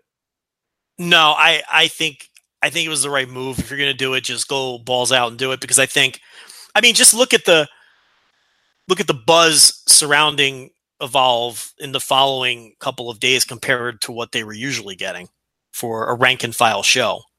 So sure, we're not leading the show off. We're not leading the show off with Evolve 115 talk. If it any month prior to this. So yeah, no, it definitely speaks to us. That's personally. my point. Yeah, that's my point. I mean, whether you view all these changes as positive, negative, or you're indifferent in terms of the future, there's no question that, like you just said, if Evolve 114 had just been a rank and file show, there's no shot that we're opening up that we're talking about it last week, to be completely honest, and opening up with it this week and interviewing Gabe Sapolsky. It's not happening. None of this is happening. So, and there's just, and we're just a small sample, of course, but it's just, there's more people talking about Evolve positive or negatively, and there's more people aware that these shows are happening. And that's the key. Whether all of it works, look, I am on record last week. I think there is a very good chance, and I even tried to ask this question in the interview, I think there's a very good chance that this ends up being a net positive for business. I can't say it's a lock, but I do think there's a good chance. And I do think that they will absolutely run off your hardcore, dyed-in-the-wool, old-school Evolve fan who's been with them through the thick and thin, who has no interest in WWE or Major League Pro Wrestling and is an independent wrestling fan. You're going to run those people off. But the fact of the matter is there's so few of them. I mean, we just had the promoter of the company admit in an interview that we're not exactly the most red-hot indie brand. That tells you all that needs to be said. I mean, there's a self-awareness there that it just wasn't, something had to change. And some of those ticket numbers as well. He mentioned, I forget the town now that he mentioned that, having 40 or 70 tickets sold or whatever. I mean, that's eye-opening. Yeah. Like you cannot, you can't, that you really got to look yourself in the mirror and then go, okay, what am I doing here? Like, this is whatever we're doing, it might not be working if we're showing up to the show and we only have, X amount of tickets sold, and it's single, it's double digits. That's just not enough to sustain what you were doing. So right. So Chris Hero is going to sell tickets, or Cassius Ono. I can't believe I did that. And I still call him Chris Hero. It's hard. It's tough. So Cassius Ono is going to sell tickets, and then the key there is get Fabian Ochner over. Now that the eyes are on the show because you're there, and the key is, down card, those guys need to get over, and it's like Sapolsky said, some will sink, some will swim. Some of these names might disappear. We might see other names come in. Some will make it, some won't. Some will get over, some won't, and we'll see what happens. But I do think it'll be a net positive, and honestly, it's like, what was going to get more attention? A drastic move like this, or just trying to restock the pond again? It's at some point you are running a business too. So I get it. And I understand why some people are like, oh, well, this just feels like NXT light. I understand that point of view. I get it. If that's we called it double A. Yeah, we called it double A last week. Yeah, it's double A baseball. That's exactly what it is. So yeah, so those people might say, you know what, I'm gonna put my time and money into Beyond Wrestling or whoever. You know what I mean? Pick any indie you want. But I do think long term, I do think this will be a net positive. And honestly, it was inevitable. I think most of us could agree with that this was going to come. I mean, we've been screaming about it. I have no idea. And maybe it just was a thing where they were just waiting to earn some trust and get to know them a little bit. But I have no clue why WWE hasn't been farming out their prospects to Progress. They should have been doing it Evolve decades. I mean, I'm not even like, it's not like years ago, decades ago. This should have been like before even the relationships. They should have been doing this. Really? Yeah. I mean, I think as long as we've done this show, we've been saying, oh, geez, I can't believe they do that. And even back into the developmental territory era, we still thought that wasn't enough because you had Mid-South and you had OVW and all that sort of stuff. But that's not different. Like, get relationships across the world. Send the guys over to Japan. Send guys to Mexico. Send guys to Europe. And we've been saying that for 5-6 years now. And now it's even more obvious as those different markets have grown and they've of course put their the relationships in all those different places as well, is that now it's so obvious that why not do this? Why not do that? It might have been like, and Gabe mentioned, it may have been just building the trust of these companies. Like, all right, now we can trust Smallman and Progress enough to send some guys there. Now we can trust Sapolsky and Evolve to send guys over there, be it whoever else is the next ones. It might just have been in the works for a while, but yeah, it's something the idea of it should have been done many, many, many years ago. And we were talking about this when we first started the show, when they weren't signing indie talent and they were just a desert of talent at that point. Remember, I mean, there was times where it was like, oh my God, there's nothing coming out. It was the old Johnny Ace era of talent acquisition where it was like, that guy looks good in a magazine. All right, let's sign him. And it's like, all right, these guys you're not getting anything from these guys. And it's been a complete rehaul of what they've done. And there's been some good and there's been some bad. And we've obviously talked about the Performance Center many times, but as long as the Performance Center has been there, we said it's not enough. It's not enough there to work, a headlock class, wearing a helmet. Like, that's not nearly enough. Or doing these Largo loops. The same the same 40 people are seeing you in every single town over and over and over again. It's just not enough to get ready for big stages and big environments. No, and if you're Montez Ford, I mean, an Evolve crowd is going to be different than a Progress crowd, which is going to be different than a Largo Loop crowd, which is going to be different than the Super Easy Full Sail crowd, which is going to be different than you go right down the list. And I think it's very important for these type of talents who don't have the indie experience to work in front of different crowds. And once they establish these business relationships with your Progresses and your Evolves, it was mind blowing to me that it has taken them this long to farm out their talent to these places, to get them exposure in front of different crowds. To me, it just, I'm William Regal in this situation. I'm like, why are we not doing this? This is a no brand, and again, it's just, to me, it was inevitable, and here we are. And, we'll see how it goes. But yeah, it's, these shows now we've got now the Chicago show is what, Saturday night? That's Saturday night. Yeah, the Detroit one or Livonia or whatever. That's Friday night. Evolve 115 and the Chicago show Evolve 116 on Saturday night. So there's some stiff competition. We're going to talk about it a little bit. I'm going to a show tomorrow. We're recording this on a Wednesday. By the time you guys listen to this, it'll be the same day. I'm going to MLW. AEW is running Saturday as well. So it's a crazy weekend for wrestling in Chicago. Yeah. So you're going to MLW Thursday, and yes. then AAW is running what night? They're running Saturday head to head. They're running Saturday as well. So Evolve is running Oklahoma, but AAW is running LaSalle, which is about an hour and a half outside of the city. But it'll be interesting to see how many. I mean, a lot of people from the city make that drive and go out there. It'll be interesting to see if many of them just decide to stay home or they drive or whatever. But it's a busy weekend of wrestling in Chicago, man. It's I'm lucky to be here. It's become kind of a weird hub that I'm enjoying having. Oh, Chicago's a big I mean, it's a major indie hub these days. But I mean, how far is Livonia? That's a Detroit suburb. I think so. Yeah, I don't know exactly. I think it's right outside of Detroit, if I remember correctly. But how we'll far not are be you driving from to Livonia.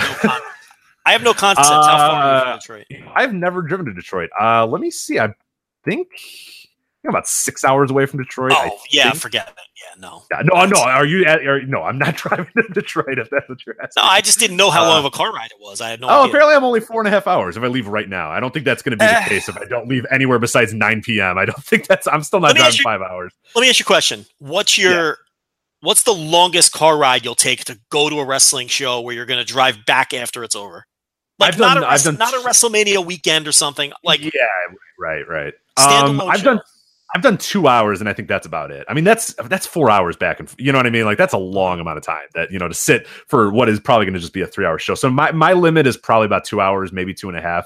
I've done the 2 hours before, but yeah, 4 or 5 is I'm not going to do that. Then there's people I know. I mean, there's obviously the St. Louis crew that comes up to Chicago a lot, Joey Bay and Rob and Sean Sloan, who we always laugh about. I mean, they make that drive all the way from St. Louis to Chicago in like a single night. That's nuts. I don't know how they do it. So that drive is, if I remember correctly, that's about 3.5, I think. Oh, see, I was going to say, my limit's about 3. I'll drive 3 hours. That I don't mind. Oh, my God, it's 4.5? Jeez, maybe 4.5 long. Yeah, that's a long drive. That's a 9-hour round trip. I mean, that's 9 hours of just driving. Yeah, but I'm good. Here's the thing. Those people have friends. Like, I'd have to go by myself because I'm out here in Texas all alone. Right. And then it becomes a road trip, and that's a lot of fun, and you get all the shenanigans that come with that. Gas station trips, get some jerky at a gas station. Like, I like that stuff, Yeah, but yeah, so I was just curious how far you were from there. But yeah, pretty busy weekend in your neck of the woods, Rich. Now, the MLW show, that is a TV taping. Yes. So you were not going to pass that up. There is a ton of talent on that show that I am sure that you have never seen live. I mean, we've got you get the low key Shane Strickland match. That sounds fucking awesome. Yeah, for the title. You got the Tom Lawler, Sammy Callahan, Chicago street fights. You know what that means? Jeans with the knee pads over the jeans. They're gonna. You think they'll brawl on Halstead Street? You think they'll make it all? Where they're at. Not totally unrealistic that they get to Halstead Street. You usually make that joke, and I say, "Nah, Joe, they're nowhere near it. They're running Cicero. They're not that far. They are not that far from Halstead Street. So this might be one man gang could pop up. One man gang is obviously Cole Cabana is obviously right around the corner as well. They all live on the same block, so that it could. So what you're telling me is Tom Lawler and Sammy Callahan could be brawling down Halstead Street. One man gang could be because of course he's from Halstead Street, Chicago. He could be minding his business out on the stoop with his denim vest and his mohawk and just chilling out. He'll be in his wrestling gear, of course, because why wouldn't he be? And they might just brawl right past the one-man gang, and who knows, he might just jump in because no one MLW, they might book one-man gang. That's not out of the realm of possibility here. So who knows, you might see one-man gang out on Halstead Street. We've got Roosh versus Sammy Guevara on that show. Have you seen... I have never seen Roosh before, so that'll be a first for me. All right, Tommy Dreamer, Brian Pillman. Have you ever seen Dreamer live? You may not have seen. I've never seen Tommy Dreamer live. That is an interesting one there. I just realized as I was looking down this card, I was like, "Holy shit! I've never seen Tommy Dreamer live." And I'm going to get an opportunity, hopefully, to interview some of these guys as well before the show. So I will. That'll be up on Patreon.com/Voice of Wrestling. That's where we put the exclusive interviews of the industry's best, as we talk about during our read sometimes. So I'm going to try to get as many interviews as I can. They've let a few people in before the show opens, so I'll try to get some audio from some of these guys. And Dreamer is going to be a guy if he's available. I'm going to try to get to right away because I got to ask if he fucks. Yeah, you got to ask if he fucks. But wait a minute, you've got a little press pass here for the MLW. You didn't even fill me in. Wait, do you want to come about this now? All right, well, you can come. I'm just saying on 4 p.m. tomorrow. No, you knew. I thought you knew that. No, I didn't tell you. When did you tell me this? I'm finding out as the listeners are finding out. No, you're not in the Slack. You're not talking, shop with us. I've definitely made it clear that I was doing this. It's So patreon.com/voice wrestling, where you'll find out if Tommy Dreamer fucks, which is going to be the number one question I'm going to ask. Yeah. You know what? I give you a lot of credit because he won't know what the hell you're talking about, number one. And, it's very inside baseball. If you ask Tommy Dreamer if he fucks, I will give you a lot of credit, my friend. I'm gonna get cane, though. I'm definitely going to get like a fucking Singapore cane to the head if I ask that, right? That's fine. I can take it. I'm hardcore. He might give you details. Yeah, or Tommy Dreamer gives me intricate details about him and Beulah's game, which I'd be fine with that too. I enjoy that. Can't you see him? That's like asking Joe Lanza if he fucks. You're going to get an answer you don't want. Yeah. So you kind of have to be careful, PCO. I don't think you've ever seen that man. Never seen PCO. Never seen PCO. Brody King in a no DQ match. I know you're hyped up for Joey Ryan and Swoggle versus Dirty Blondes. Oh boy. Well, I mean, I've seen both of them too many times to say. So no, I'm good on that. So yeah, no thanks. Teddy Hart, Jason Cade, Ace Romero versus Marco Stunt. Ace Romero, Marco Stunt is your classic 1993 indie match where they take the biggest guy in the locker room yep. and they pair him up with the smallest guy in the locker room. And that's your match. I mean, that's a old school indie match up there. And then we've got a flag match, Rich, Puma King versus MJF. Who comes up with this stuff? Well, you get a chance to ask. MJF is nothing if not Mr. America, though. Nobody will defend America's honor more than Mr. MJF, who, of course, just bleeds patriotism. It's just the most. I mean, I hope he comes out in full, Patriot gear. I hope he's got the Del Wilkes mask. Like, I want all that. I want full on MJF Patriot. But yeah, I don't know why MJF is defending USA's honor, but I guess. Well, unlike TMZ man, you are intimately familiar with Puma King, so there will be no controversies there. Stokely Hathaway returns to MLW on this show. Koto Brazil takes on Trey Miguel. That could be a decent little match. And Ace Austin takes on Myron Reed, of course, the top student of Big Mike Elgin.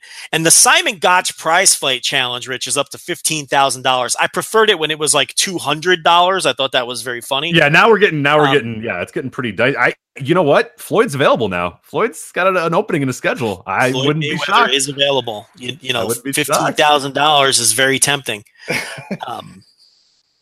So yeah, who knows who will come out for that? Yeah, that'll be see. And then I think you missed the main event too, which is actually pretty interesting. So yeah, well, they're probably double. It's TV taping, so there'll be quite a few. Yeah. But you got Ray Phoenix and Pentagon Jr. Versus LA Park and El Hijo de LA Park. Because of course, if you book LA Park, you got to book the Sun too. And that's right. I've never seen Park, so that'll be a great opportunity to see him as well. Well, I was saving that because I was going to ask you if you ever saw Park. Oh, I'm sorry. I thought you had just skipped over that. No, it's all right. We got to it there at the end, but yeah, but Park's charisma is one of those guys where you see him live and you get it. And I'm really curious next week when we do the show to get your thoughts because I saw Park. Cicero as well. I should mention is a very Hispanic town. Like it has old school roots and like Italian and mob and all that sort of stuff. But it has become very much a Hispanic town. So I'm curious to see how many people come out for it as well. I mean, I've heard some pretty good stuff.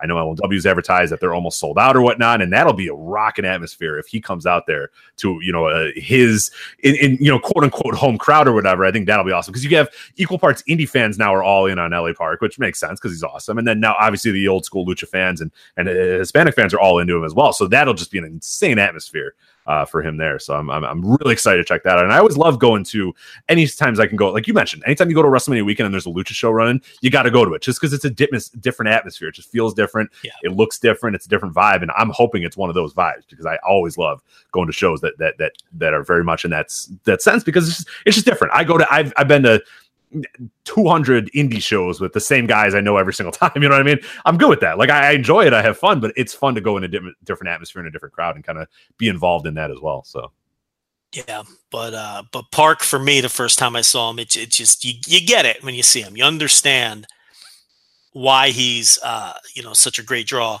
in Mexico and his charisma he just oozes the charisma. And you know what I mean when I say that. There's just some people are different. Yeah. And he's one of them. I mean, he's against Pentagon. I mean, Pentagon and LA Park are like two of the guys that I think just bleed that charisma. Like you said, who's that charisma? What's funny about that? Did you see their TV match they had for MLW? I didn't, but I heard, and the reason I didn't is because you said it just didn't do it for you. Which I find like That's why I don't want to watch it because I'm scared. Like, because I have expectations of how cool it's going to be. And then I heard a lot of people just be like, it's fine. I was like, oh, really? No, it wasn't that it didn't do it for me. It was a good match. Okay. But what struck me about the match was you have Pentagon Jr., who we've talked about for years now. This guy is just this incredible presence and comes off like a legitimate badass. And you could smell the Ben Gay through the TV screen. And it's Pentagon Jr., and it's like, and he wrestled Park. And of course I didn't see it live. I saw it, on TV, and Park is just such a force, a charismatic force, that it's like he's like a larger planet's gravity pull eating the other planet, and he just totally consumed Pentagon Jr. and came off like 8 times the star. Wow. Do you understand the point I'm trying to make? Yeah. He's just like where you the one guy is like, oh, this dude's this guy's this, and then like, yeah, you said the bigger planet comes.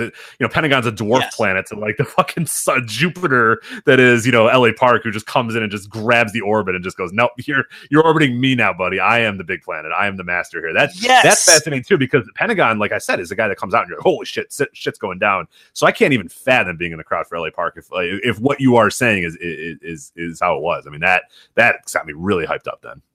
Park just ate him up, and not in the sense where a veteran wrestler takes advantage. Not in that sense. I know that has different connotations in wrestling, where you say one guy ate up the other. That's like Mil Mascaris just fucking somebody up. That's not what I'm talking about.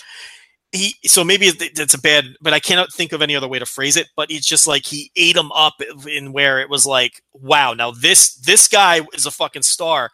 But this guy is a fucking megastar. Yeah, I use the planet analogy. So yeah, like the Jupiter comes in, and like this thing that seemed like a big entity now has to revolve around Jupiter because it's been sucked into the orbit of Jupiter. Yeah. So it's not gone; it's still there, but it's just like, nah, you're nothing. You got to circle me, buddy. I am the king. I am Jupiter. So LA Park is Jupiter in our. It's like the other definition is funny.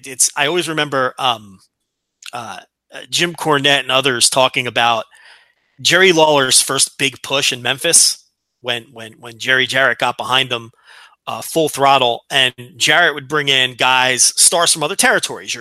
He'd bring in Crusher, or like from Chicago, or he'd bring in these, and it's like, first of all, most of them would just refuse to do a job for this 23-year-old kid. They're like, who the fuck is this guy? I'm not. So they'd have to do bullshit finishes.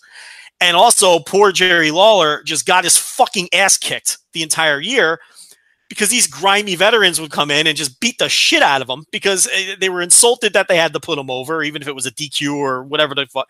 And so, and they wanted to, teach this guy a lesson. Like, I'm Crusher, you're whoever you are.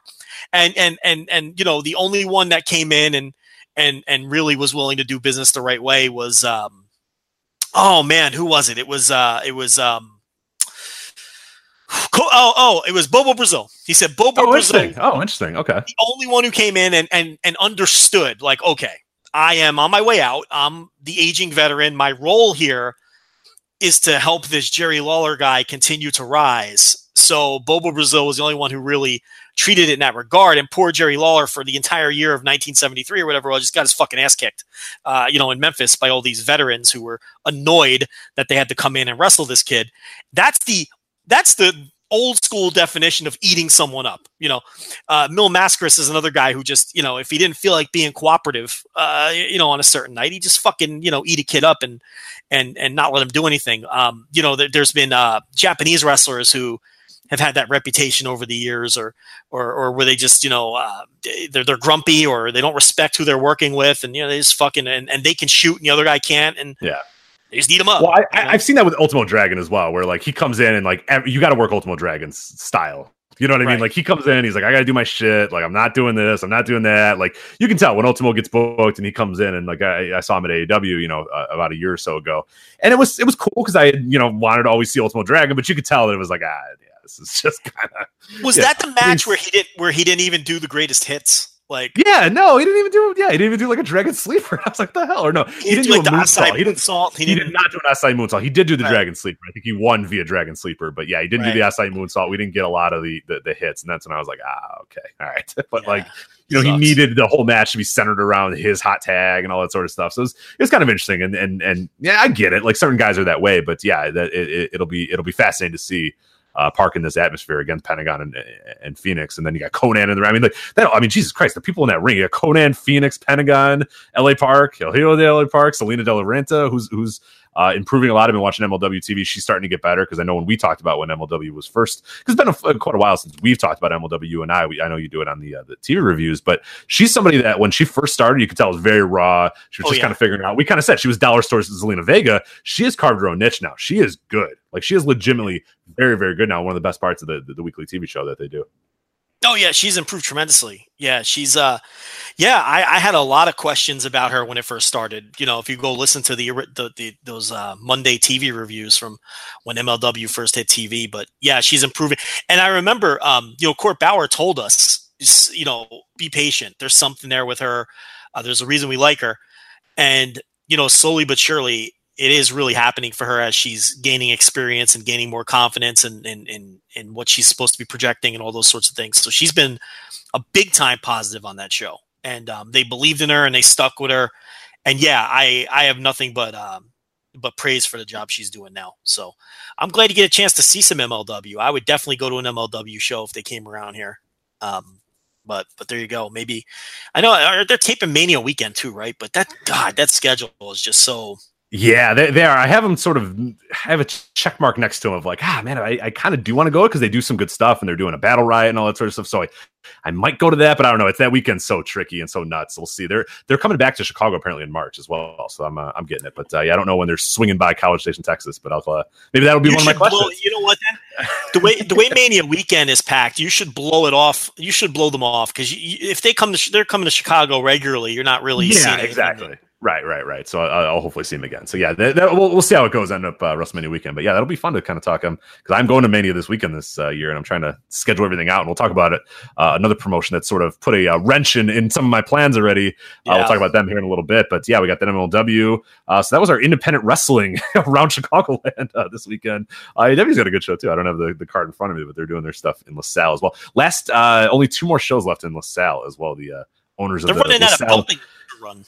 Yeah, because the Knights of Columbus, they have decided, or the VFW, I forget whoever, the Knights of Columbus, the Knights of Columbus run it, have decided that they no longer want wrestling in their fine establishment that has 2 people drinking in the bar in the basement. So wrestling's gone. So Berwyn too, like the same deal happened there. The Berwyn, that had a little bit more. I think AEW more than anything outgrew Berwyn and didn't need it anymore because it was like we were like fire code hazard many times there, which was like, all right, how many times are we gonna do this? Like there's no I started like not getting in seats and just kind of like standing towards the back by the stairs because I'm like, if anything happens here, like I want to be able to kind of get out of here. But no, it ended up being that, it ended up being some other normal wrestling drama stuff that sort of happened. But more than anything, I think they kind of outgrew it. So they've gotten now their homes in like Logan Square Auditorium, where they run like the Windy City Classic a lot of times.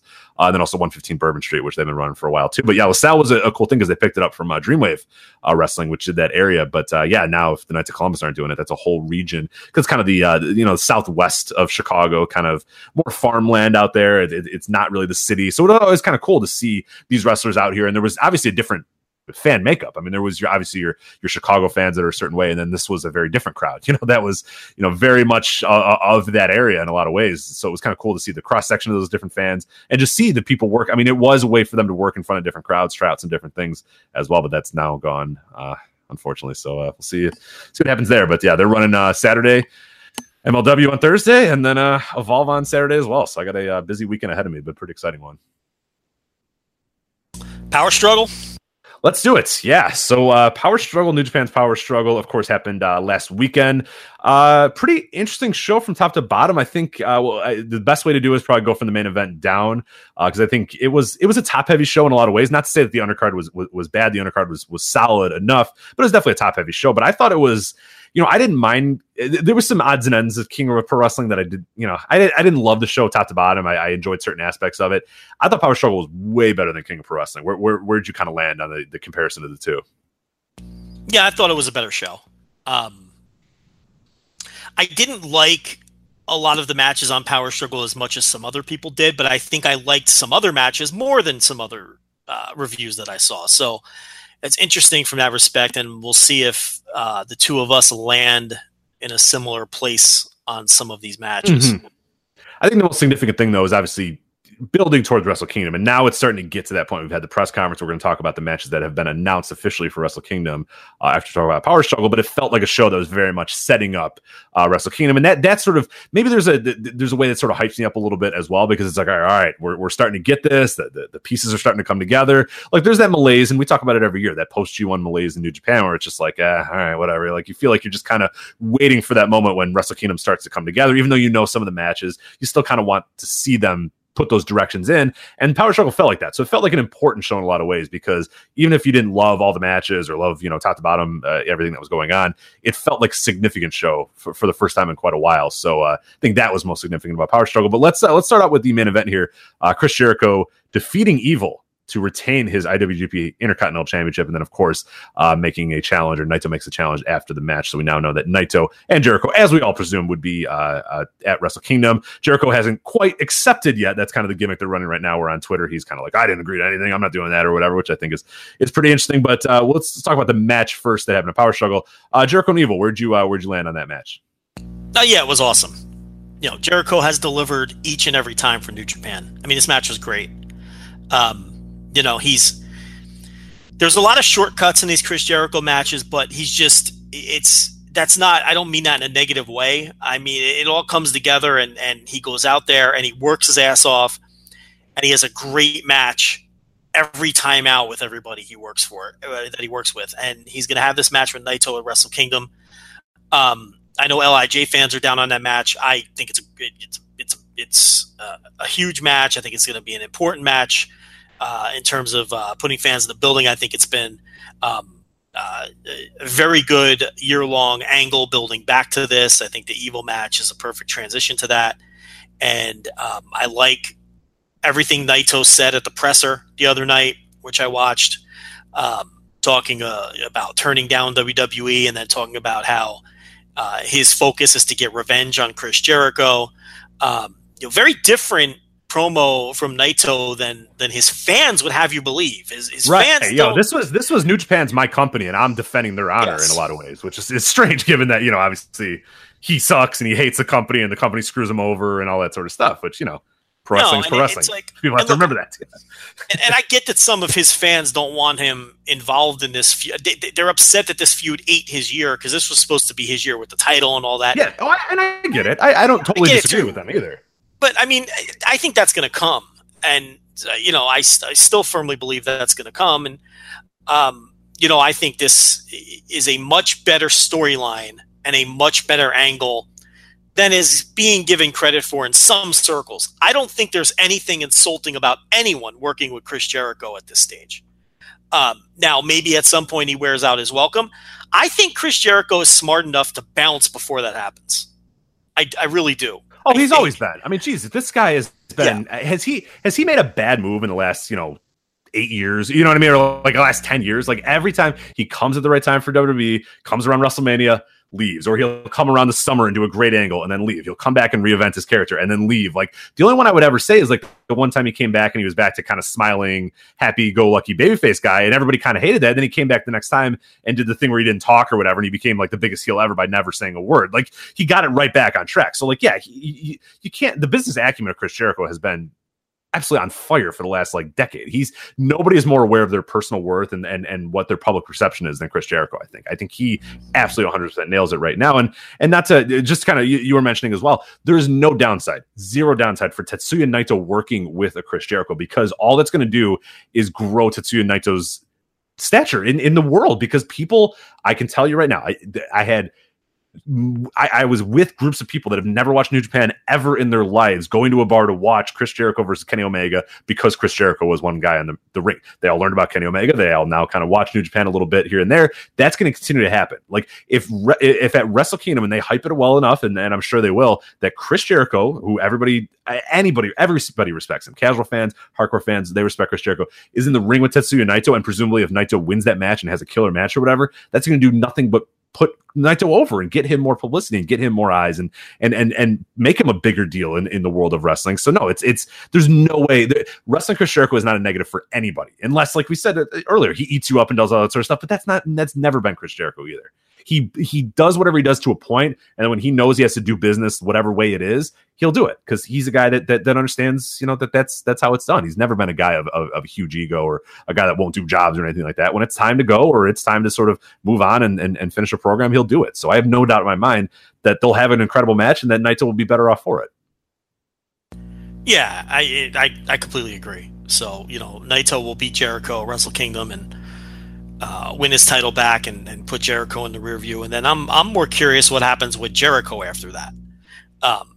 Does he pick his next victim at New Year Dash and attack somebody else or someone else who they want to give that stamp of approval to, that big, main event push to? I mean, I think who I think he'd have a super interesting program with? Jay White.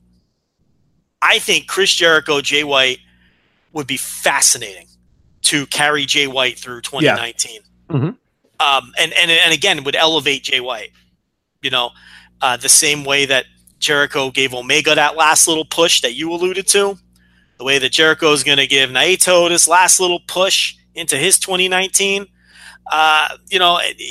Jericho, Jay White. I mean, Jay White's promos are just, they're off the charts. He never stops improving in that regard.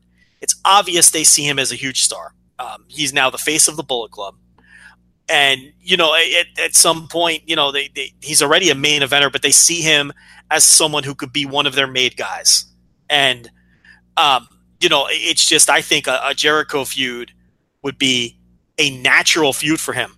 The problem with that is Jericho would have to be, unless you have Jay White attack Jericho, Jericho's always been the heel in these scenarios.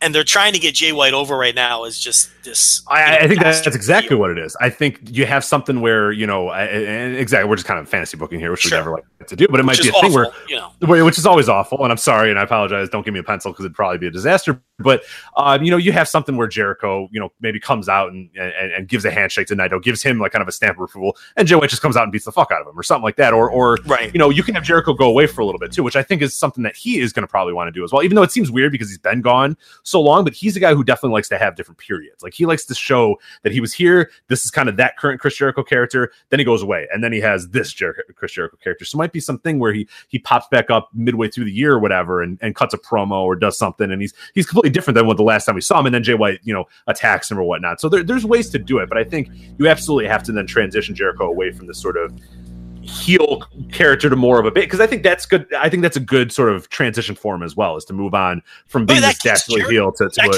face. Jericho fresh, because exactly. Now he has and he's always aware of that.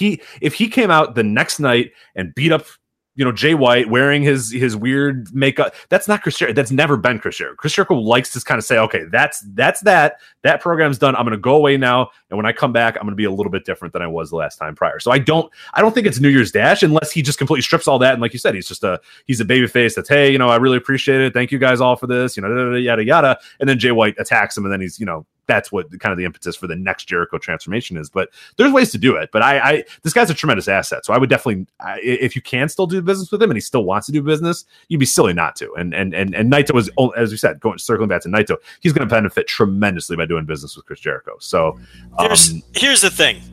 No disrespect to any of these people, but Chris Jericho isn't going to work with Hiroki Goto. He's not going to work with Tomohiro Ishii. He's not going to work with upper mid-carders. Chris Jericho, and you're not going to waste him on that. He's working with your top-line main eventers. He's working with Kenny Omega and Tetsuya Naito. So if they continue to do business with him, you only have a couple of options left. It's Tanahashi, it's Okada, or it's Jay White. To me, Jay White's perfect.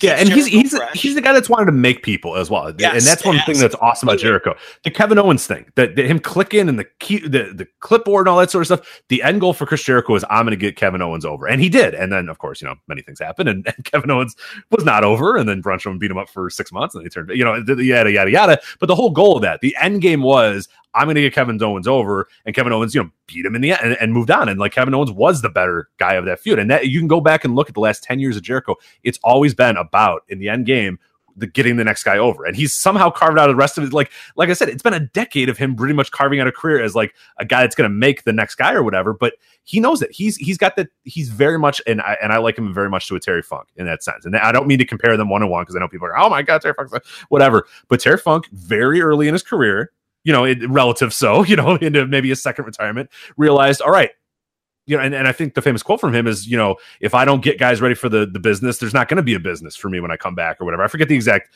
terminology of the quote that he uses, but like he understood that, hey, if I don't get guys over and I don't do stuff to get, the next generation over, there's not going to be a business for me to, when I do want to come back. And he spent, God damn, like what, 2 decades, a decade and a half putting guys over and getting that next level going, getting a Mankind over, getting ECW over, getting Shane Douglas over, getting those guys, getting Sabu over, and he did it until, and still do it today if he could actually, get and really go out there and work. But he understood very early in his career that could be his next, step in his career. The next evolution in his career is be a guy that gets people over. And once you get to that level and you can do that and you're good at it, like Terry Funk and like a Chris Jericho and like many others, I mean, sky's the limit. I mean, you're going to keep getting jobs, you're going to keep getting opportunities, and you're going to be revered as one of those guys as well. So I think, not understanding the asset of Jericho, not understanding how important he is just, you're not.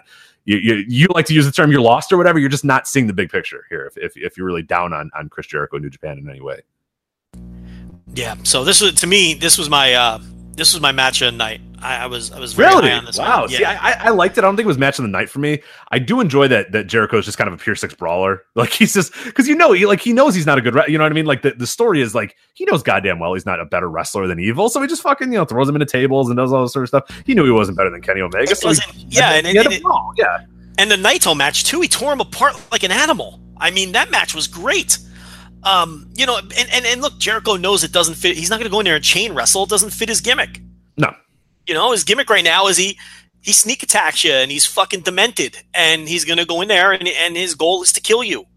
And he works these matches directly to his gimmick. I mean, the guy is just brilliant. He's a brilliant pro wrestler.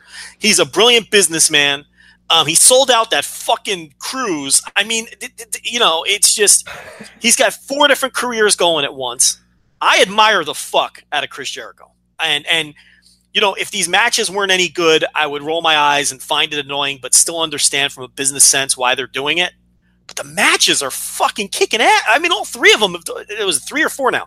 It's Omega, Jericho, and Omega, Naito in this one, right? Is that 3 matches, I think? I think so. Yeah, I don't know for one. I think, but they've all 3 of them have delivered. I mean, the guy just, he's fantastic. So there's no complaint there from that perspective either. But as the producer looks that up, we'll move on to Tetsuya Naito, who we just spoke about, versus Zack Sabre Jr. as Naito looks to avenge his loss to Zack Sabre Jr. earlier in the year. I thought this was a good match. I didn't think it was a great match, but I thought it was a good match. I liked how Zack Sabre Jr. dominated. It's like Naito couldn't gain an edge early in the match with Sabre's grappling. I like that little subtle story that they told there. And then, it was fine through the middle portion. And I thought it had an absolutely killer closing stretch. So I enjoyed this match a lot. Can't call it great, but I think they had a very good match. See, I like this one a lot. This is my match of the night. This one, Naito and Zack Sabre Jr. I think I went 4 1/4 with it. I think one of the things that I loved is I think both guys did an incredible job selling throughout the different points that they needed to as well. And I think everything kind of made sense in a sense. And these are 2 guys that are, one has been called the wrestling genius in Tetsuya Naito, which I absolutely agree with. And then Zack Sabre Jr. is another guy that I think as well. And I think a lot of people probably call him a wrestling genius as well. And we see it too. But like you said, a lot of the early portion of the match was Zack Sabre Jr. sort of locking up Naito with different holds and whatnot. But I thought was really interesting. And Neil David, who did our review at voicewrestling.com, pointed this out. And I'm glad he did because it was a really cool moment in the match as well, is that Naito started going after Zack Sabre Jr.'s neck. And Zack Sabre Jr. then started kind of selling his neck. And you could tell you get a guy in a submission, kind of crank his neck a little bit. He'd flex his fingers. Like he was trying to get a little bit more feeling going on in there. And it was like a subtle little thing that you didn't really necessarily pick up on right away. But Kevin Kelly did too. And I was listening on the English commentary and he did a great job with this as well, is that Zack Sabre Jr. then tried to do the orienting with Napalm Death, and that beats Naito during the New Japan Cup match. But because of the neck damage, and because he couldn't feel his arm, and because like he was just a little off, he decided to get away from that move and say, you know what, no, I can't do that move. I'll move on to different stuff. And you understand that Zack Sabre Jr. could say, fuck it, I don't need the orienting with Napalm Death. I'll move on to one of my other submissions because I got this guy in the bag. And then that sort of was a turning point in the match. And then Naito started coming back. And he's one of the better comeback guys in wrestling right now in terms of just getting those moves, building up, and then hitting that Destino, and then you're over. And I thought that was just a nice little nod where Zach controlled it. Zach had it in the bag. Naito just had a few little things where you're kind of working on the neck, working on some different body parts to try to get Zack Sabre Jr. to not quite be at his full strength.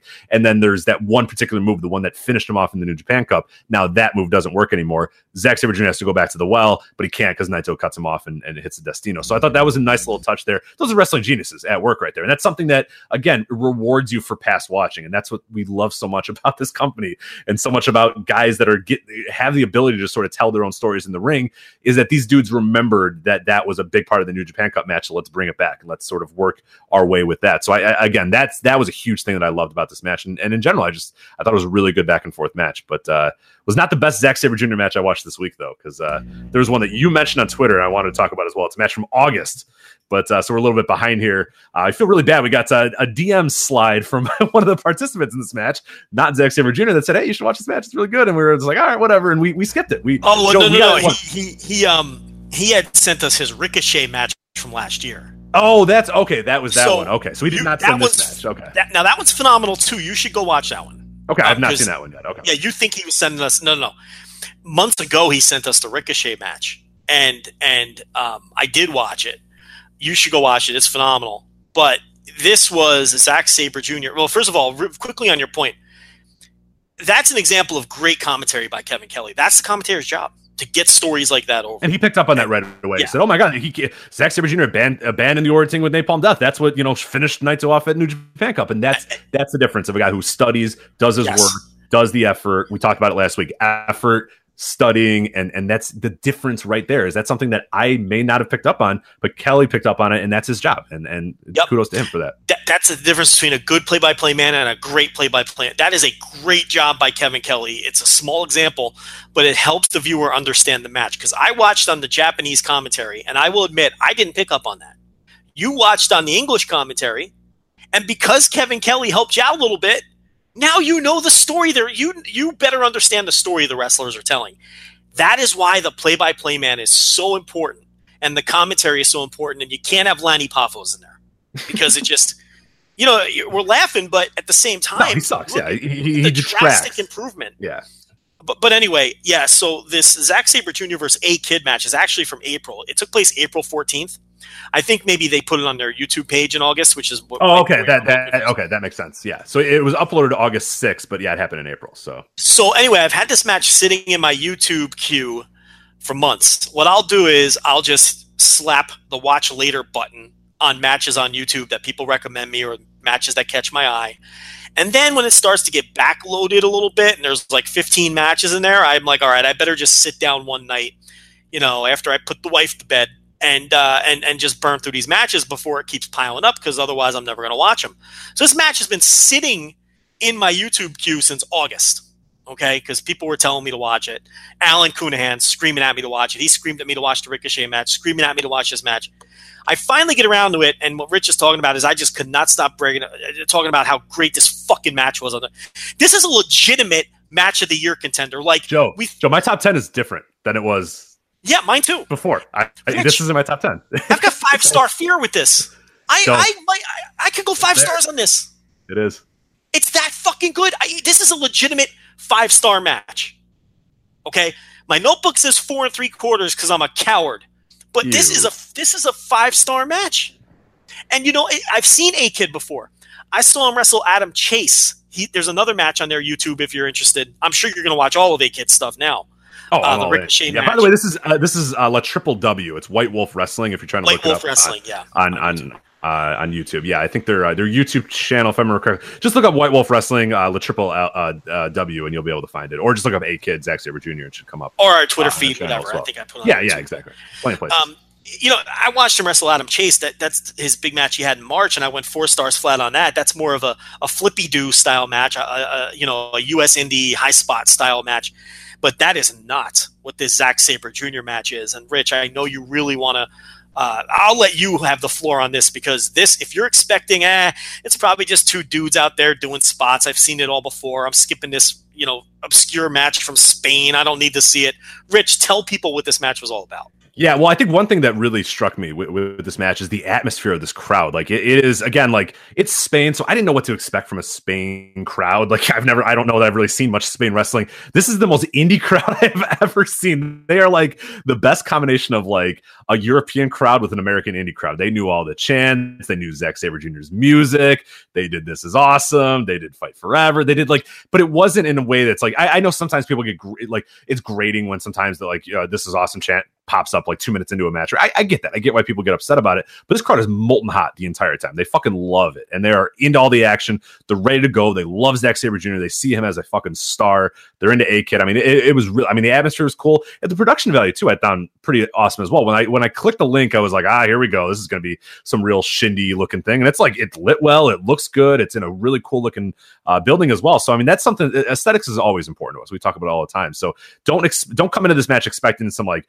really blurry cam, and it doesn't look like, it looks good and like it way better than I thought a White Wolf Wrestling, who I had really never heard of, would do here. So I really want to commend them for that. But or compliment them for that, I should say. Not commend them; they did good. But no, I think this match, and like you're saying, it is not A-Kid's not he can do flippy doos, and Zack Sabre Jr. can do flippy doo. This was not that. This was a grappling match. This was mat based, and it was one guy giving their best grapple to the other guy, and then when it broke down, it was just dudes slapping the fuck out of each other. And then they would transition. They would the match starts with a shoving match, and then they go into grappling, then they go into slaps, then they go into chops, then they go back to grappling, then they're just hitting lariats, then they're hitting slaps, then they're hitting holds again. Like, it was just ebb and flow for like 30 minutes. I just could not believe how awesome it was to see the difference in that stuff. And what it made me realize, and I'm I always talk about it as well. Like, we are regarded as a show that hates grappling and hates mat based wrestling. That's not true at all. I mean, we went on our New Japan, or I should say our Japan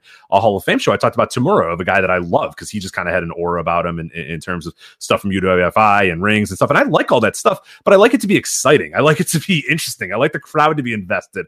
I like people cheering. I like a little bit of hatred. I like a little bit of real stakes. And it's like, yeah, it's one thing to be a great technical wrestler because you learned from Billy Robinson, but if it fucking bores me to tears and the crowd doesn't care, to me, it's not good. This was great. Like, this proved to me that you can have a very mat-based grappling holds on the mat. Like, these dudes never go outside the ring. They never even go to the fucking corners, basically. It's all just in the middle of the rings. There's very few even bounces off the ropes other than to go for a lariat. It's grappling. It's mat-based. It's that sort of stuff, but it's fun and it's exciting. The crowd's invested in every single one of the moves, and every grapple is met with a counter, and every counter is met with another counter, and then the slap exchanges come in. So it's just like it proves to me that, like, because again, I think we unfairly get the reputation that we don't like grappling and mat-based stuff or whatever. Zack Sabre Jr. is one of my favorite wrestlers in the world because he's great at that style, and I think he does a tremendous job with it. But then you see a match like this, and you see just how molten the crowd is for a really good grappling match. And it's sort of at times we're going to make people mad, but the Hideki Suzuki matches sometimes you watch and you're like, all right, yeah, and like I'm glad that like people watching it go and say, oh no, that's technically great and all that sort of stuff. Yeah, it's great, but like the crowd's not making any noise and nobody gives a shit, and it's boring me to tears, so I don't really like it. But you see a match like this and you see how great it can be when it's done just so well and so perfect. But yeah, this is not a flippy do match at all. This is a grappling fest with some hatred involved in it, and it's just spectacular. It's in my top 10 now for the year for sure. Yeah, I don't care who trained you. I don't care what your background is. Yeah, I don't give a shit if you learn from Billy Robinson. Great. I don't care. Great. I understand. He's a wrestler's wrestler, and that's what wrestling is. I don't care. Entertain me. Excite me. Yeah, that's the thing. If your shit is boring, that's all that matters to me. If your shit looks loose and it doesn't look like you're applying the holds. I should say, there's no loose here. Like, every move, like A-Kid, I was like, there was one point where I was like, oh my God, his knee is going to snap. And it looks like it is at certain points. Like, every hold is locked in there with like precision and pain involved in it. And that's what really makes it stand out too. What stood out to me about this match was the pace. They worked such a hard pace. This was a grappling style match worked in fast forward, and what it proved was you could have a great match like that without just laying around on the mat and lazily exchanging holds, which have now all been exposed thanks to MMA, and we could see how you're not trying as hard as you could be because we all understand MMA now. which is another problem I have with a lot of the people that work this style. It's just you've been exposed over the last 15 years because we know you're not right. If you're good at a cross arm breaker, then break his fucking arm. You know what I mean? Like if you're really good at doing this, then or we know that what you're doing. Yeah. We know what you're doing, how it can be countered, and what the other person should be doing, and it kind of exposes you. Yeah. When you're working this stuff is not really. It's hard to suspend disbelief sometimes. The pace that these guys work this match is insane. And then, like Rich says, when it comes up to their feet and they're just, and it breaks into a strike battle, and it's just crisp. It's perfect. Everything is, and with the pace that they worked and with the experience level of A-Kid. Let me tell you something about A-Kid, and I've seen a lot of his matches now. He's a little rough around the edges still. You wouldn't know it from watching this match. You watch this match, you think he's one of the best wrestlers in the world. I mean, whether that's Zack Sabre Jr., helping him through it, or just a great night. But he's a little rough around the edges, and he's not even close to a finished product. I'm telling you right now, he will work Ebola. This A-Kid will work Ebola, and it's not going to take a lot of years either. It could be this year, it could be next year. This guy's going to work PWG. He's one of those guys. It's just a matter of exposure for this guy.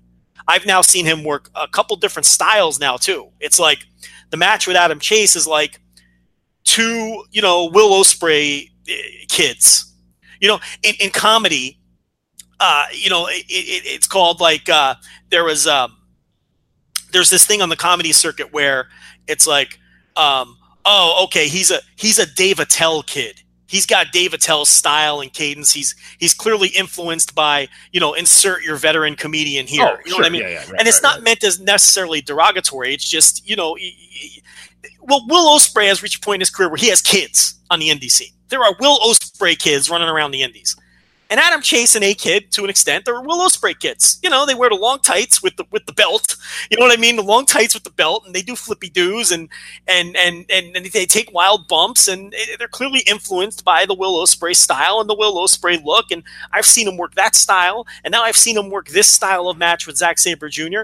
And those wild White Wolf crowds are fucking fire. Now I want to go there. I want to go there. You know what I mean? Like I always talk about these crowds that I want to be in. I want to be in that crowd now. I want to be an OTT crowd. I want to be in a WXW crowd. I want to be in a Progress crowd. I'm in White Wolf, man. And Spade looks beautiful too, so that'd be a great little. And the building they're in too looks like a fucking like castle. Like I don't know where the hell they're in, but I want to be there. It looks incredible. Yeah, and it was who I was trying to think of was the late Patrice O'Neill who came up with that in comedy. Like you're a so and so's kid, or this is he's so and so's. But this was phenomenal. The crowd is just. I think it was Ricochet who, after he worked a White Wolf show, said this is the hottest crowd I've ever worked for in my life. I'm pretty sure it was him. It's just an incredible atmosphere. The work in the match is outstanding.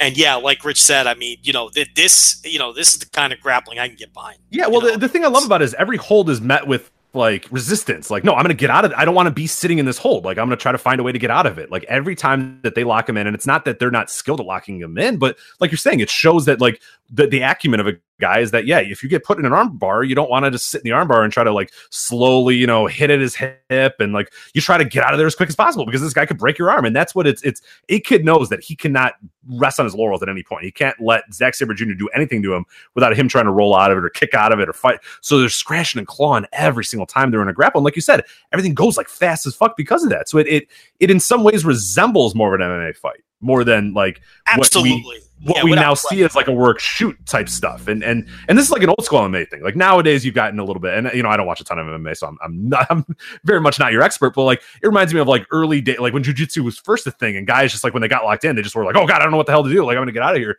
as quickly as possible. So like that was really cool about it, is that it always felt like that. And what's Zack Sabre Jr. is so good at being a giant dick too, is that there's a few times where he does lock A-Kid in a move, and he knows A-Kid can't get out of it, and he just gives him the middle finger, because he's Zack Sabre Jr. He just goes, fuck you, mate. Like fuck you, you can't do nothing. Yeah, and the match has that dynamic too. It has the big star coming in to face the local guy. So you have the local guy facing the big international star aspect to it too. It just, listen, I can't begrudge anyone if they went full 5 on this, because I nearly did. It has a excellent chance of being in my top 10. It looks like it's already in Rich's. This was a phenomenal fucking match, and I'm kicking myself for not listening to people and not watching it right away, because it took place. We should have been talking about this match in August. Yeah, when sorry. It hit YouTube.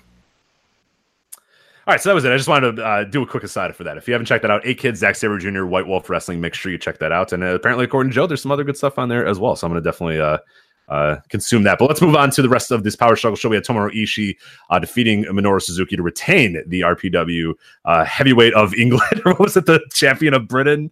What did old Leaping Lanny say? It was... How long has Suzuki been the champion of Britain? Yeah, and he's not. The British. And he wasn't. That's what he said. The champion of the British. Yeah, champion of the British. Yes. And he wasn't the champion. Had to say, well, yeah, actually, Ishii is the champion of the British. Lanny, the guy that walked out with the title, is in fact the champion, and that same man walked out with the title here with Ishii defeating Minoru Suzuki. What do you think about this match? Because I think I have a different take than a lot of people I saw. Again, it was good, not great. It never hit that gear that Ishii matches tend to hit. And it's just one of those Minoru Suzuki matches where sometimes it doesn't get to that level of viciousness that you like to see with Suzuki. And it never got to that level of, intensity that you like to see in an Ishii match. I thought they had a good match. I can't call this great. And this is lower level of Ishii singles matches this year, I thought. I didn't love it. I was not a fan either, and it kind of sucks because I think Ishii was great in this match, but I thought Suzuki just did nothing for me. And I might be reaching a point where I'm just kind of over Minoru Suzuki in general. Be careful though, because you say that sometimes. I know he's gonna have a great match. He's gonna and then he had that match with Goto at Wrestle Kingdom and it fucking rocked. I know it's coming. I just this was just it's been a year of a lot of just Minoru Suzuki duds that I just haven't really quite liked. I think Ishii did a ton in this match to make it great, but like you said, it just never quite reached its next peak, and then he just kind of put Suzuki away and it was over. So I don't know. I liked it. I'm really putting it down when I really just enjoyed it, but I've seen some people give it real high ratings and match of the night and all that sort of stuff. And I don't like it on that level. I thought it was fine. I thought it was good, but it just wasn't that level for me. So like you said, it just didn't hook me the same way that some of the other matches on the show did, particularly the Naito and Zack Sabre Jr. And I thought it was kind of flat, the finish and everything. It just never peaked. It was fine. I mean, look, it was a good pro wrestling match, but it had a lot of I expect more out of Ishii. Yeah, I do too. It had a lot. It felt very much like a higher end of the Ishii Makabe matches, if that makes sense, where it's just it's brutal, but I don't know. It doesn't to me, my Ishii matches is versus an Omega, versus a Naito, versus that stuff where it's this back and forth. You're really rooting for Ishii to get the job done and pull it out or whatever. Those are the matches I love for him. This felt very much like two brutes just slamming into each other, which is fine, but I think Ishii's so much better than that. And it just, to me, when it was over, I was like, all right, yeah, that was fine. It was good, but it felt like, a high end one of those Ishii Makabe matches and not necessarily what I think he's really capable of doing. Yeah, I don't know. I'd give it 3.5 or something. I mean, I liked it. It was good, but when I go into an Ishii match, especially third from the top and against Suzuki, title on the line, long feud, good build to the feud too, and all those sorts of things, I want more. I'm expecting more. My ceiling is a lot higher. So it didn't really deliver for me. Hiroki Goto and Taichi for the never open weight title. What did you think of this one? Okay, so people buried the fuck out of this, and I was, looking on Twitter and checking out reviews, and I'm like, oh no, it's gonna be, oh god, I have to sit there. And then I watched it, and it was fine. Okay, I had the same reaction as well. We should have talked about this before. I was like, oh, this is gonna suck. And Neil David, who I mentioned, who did our review, called it rubbish. He gave it a 1.5 stars. I heard everybody being like, oh my god, Taichi, go away. I thought it was fine. It wasn't good. Taichi's not very good, and I would hope that he just goes away and never comes back from the title scene. But I don't know. I thought it was fine. I didn't think it was any worse than the Ishii Suzuki match. I put them pretty equal, actually. Which I'm stunned that I'm even saying that, but I thought it was okay. I thought it was fine. I think I went 3.25 or something. I mean, it was okay. I mean, they told a nice little story. The problem was the crowd didn't seem to be into it. During long stretches of it, I thought Goto was good. I thought he did a lot of excellent selling in terms of his facial expressions in particular. Taichi was Taichi. I don't know. I mean, look, if you really, really hate Taichi, maybe I get it. But I'm not a huge fan of Taichi, and I thought this was fine. They told... He has been way more offensive other times. I think this is... Yeah. If this is the one that's really made you break, then I don't know why you didn't break, years and years and years ago. Because I think the guy fucking stinks. But I thought that was fine.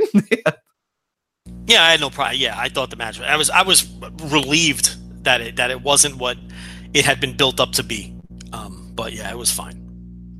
All right, so move on to the three-way finals of the Junior Tag League. It seems ridiculous to say it, and it was even more ridiculous in practice. Roppongi 3K defeating Yoshinobu Kanemaru, El Desperado, as well as the LIJ team of Bushi and Shingo Takagi. So Roppongi 3K wins your Super Junior Tag League and now is in a three-way dance at Wrestle Kingdom, which we'll talk about in a bit. But Joe, what were the stakes here? Because they didn't seem to really win anything when it was all said and done. No, they're just doing a fucking What are we doing? rematch. What are we doing? Why are we doing this? It's horrendous. It's a joke. It's a disgrace. If you want to have that match for Wrestle Kingdom, don't do a fucking league to set it up then. It's absurd. It's completely absurd. League and then it's a rematch. What? It's you don't win the league and then get a rematch. Hold on. It's a three-way match to determine the league, and then they're doing a three-way match. Like, what did they win? I don't know what they won. They won nothing. They won absolutely zero. They actually, it was they would have been better off losing. You know what I mean? They were busting their ass to win this match. You'd have been better off just taking a dive and saying, fuck it. Well, we'll see what happens at Wrestle Kingdom. Like, yeah. Well, I think the mindset is they're in the match because they won, and the champs are in the match because they have to be because they're the champs. And I think the idea is because LIJ beat Roppongi 3K and didn't take the fall here, that's how they're getting them into the match. I'm not defending it, Rich. No, I'm saying there's the logic behind it, but the logic can suck. You know what I mean? Like we always talk about it. It's like, terrible. You can tell a story and it can make sense, but it can also suck. And this is one that makes all the logical sense in the world, but it fucking sucks. But it sucks. Now, it was my second favorite match of the night. I thought it was really good. Fucking match. I mean, those guys are always good. That match at Wrestle Kingdom is going to be great. It's just, it sucks. You know what I mean? Like, it sucks from a booking standpoint. It's fucking horrible. From a match layout standpoint, but no, it'll be good. Yeah. I'd rather just feature two teams and look, I always say this, WWE annoys me too. Every WrestleMania when they shoehorn everybody into a fucking 6-man tag or something. Sometimes it's just not your year to be on the big show. Get over more next year. Tough shit is, I don't think anyone's entitled to shit. Okay. I think that if they want to get Shingo over, and it should have been Shingo and Bushi versus Suzuki Gun and Roppongi 3K, I'm sorry, you're in the fucking gauntlet or you're in the Rambo this year. That's just the way it goes. It's like, now, or just give them another match. There's no fucking law that says you can't have 2 junior tag team matches on the show. Let them open up against somebody else. You know what I mean? It's just the 3-way in order to get everyone on the big show. That kind of thing always just annoys the shit out of me. And why would I be invested in next year's Super Junior Tag League if they could pull some shit like this on me again? You know what I mean? I'd rather see one of my faves just not get a good spot at Wrestle Kingdom one year, because that's just the breaks. It's a deep roster, tough shit. That's how it goes. I'm not someone who thinks everyone deserves something. No, get over more. And I'm not suggesting Roppongi 3K is not over. I'm just, in my little scenario here, I'm saying, if that's the case, sometimes, you get squeezed out. That's just the way it is. You're 26 years old. You'll have plenty of chances. That's the way I look at it. Maybe that's cold. I don't know. But look, it's I don't know. I think the best thing for the fans would have just been, a straight up match, with Shingo or whoever wins this. You flip it then. Tough shit for Bushi and Shingo. Let them work the gauntlet with Sonata this year. Right, or like you're saying, have Bushi and Shingo have a junior tag match in the opener. They beat them definitively, and now you got your next program ready. Roppongi 3K wins the titles back, and now it's boom. It's Roppongi 3K versus LIJ, and that stacks up your neck. I mean, it's not that hard. Like, just add one match. Like, it's instead we get this, and it's just the match is gonna probably still be pretty good, but I think it'll always be better. We said this years and years and years and years ago when it was the Red Dragon and Young Bucks and Roppongi Vice and the Time Splitters and all that sort of stuff. Is that every combination of these 3 would be better if it was just 2, and I agree with that as well. If it was Roppongi versus Suzuki Gun, it'd be better. If it was Roppongi versus LIJ, it'd be better. If it was Suzuki Gun, LIJ, every combination of these 3 is better as a singles match, and it does so much more. And it was so refreshing when Roppongi 3K came back and they gave them singles, or not singles matches, but one-on-one, one team versus one team, and it felt like they got over so quickly because of that. They didn't feel lost in the shuffle, and now we're seemingly back to this again. And it's just like, what do we do? Why don't just one team versus one team? It's so easy, it's so simple, and it does so many more favors than trying to shoehorn everybody into one match. So yeah. That's that. All right, we'll kind of go quickly over the rest of the undercard here, because I know we got some other stuff to do under the clock here. But we got Golden Lovers, Omega and Ibushi defeating Taguchi Japan. Anything big here? Tanahashi and David Finlay, obviously building up to Tanahashi and Omega at Kingdom. Did you take anything huge away from this match. No, this got the gentleman's 3 of the night. It was fine. The work was fine. It wasn't designed to be a blowaway match. They didn't get enough time for that. It was, just to put some more heat on Omega and Tanahashi, and it was fine. Then we moved on. We had a Chaos Okada and Beretta defeating Jay White and Bad Luck Fale. This only went about 4 minutes because it broke down really quickly with Okada and Jay White basically just going at each other's throats. That's all this match was, and I thought the brawl between them was good, and the heat of this is going to be incredible as well. So they've got something there with Jay White where there's genuine heat, and Okada's the perfect foil for him too. So I think this match existed in only to build you up and get you ready for Wrestle Kingdom, and I think nothing else really. So it was an angle. Yeah. They did the mic work afterwards. It was an angle more than the match, yeah. Then you had Tama Tonga, Tongaloa, and Robbie Eagles versus Great Bash Heel, Togi Makabe, and Tomoaki Hanma and Kushida in that team, which, I don't really have any strong thoughts about this match either. And I guess I'm assuming you don't. I'll give you the floor if you do, but... It's just a match, and, Ishimori out with the ankle, so the card probably would have been a little different and all those sorts of things. But, there's just nothing. I have nothing else to add. And then our opener here was Ryusuke Taguchi, Chris Sabin, ACH, and Toa Hinare versus Jushin Thunder Liger, Tiger Mask, Volador, and Saburano Jr. Well, here's the thing. Here's the thing about this. Soberano Jr. took the fall in a match that had Toa Hinare in it.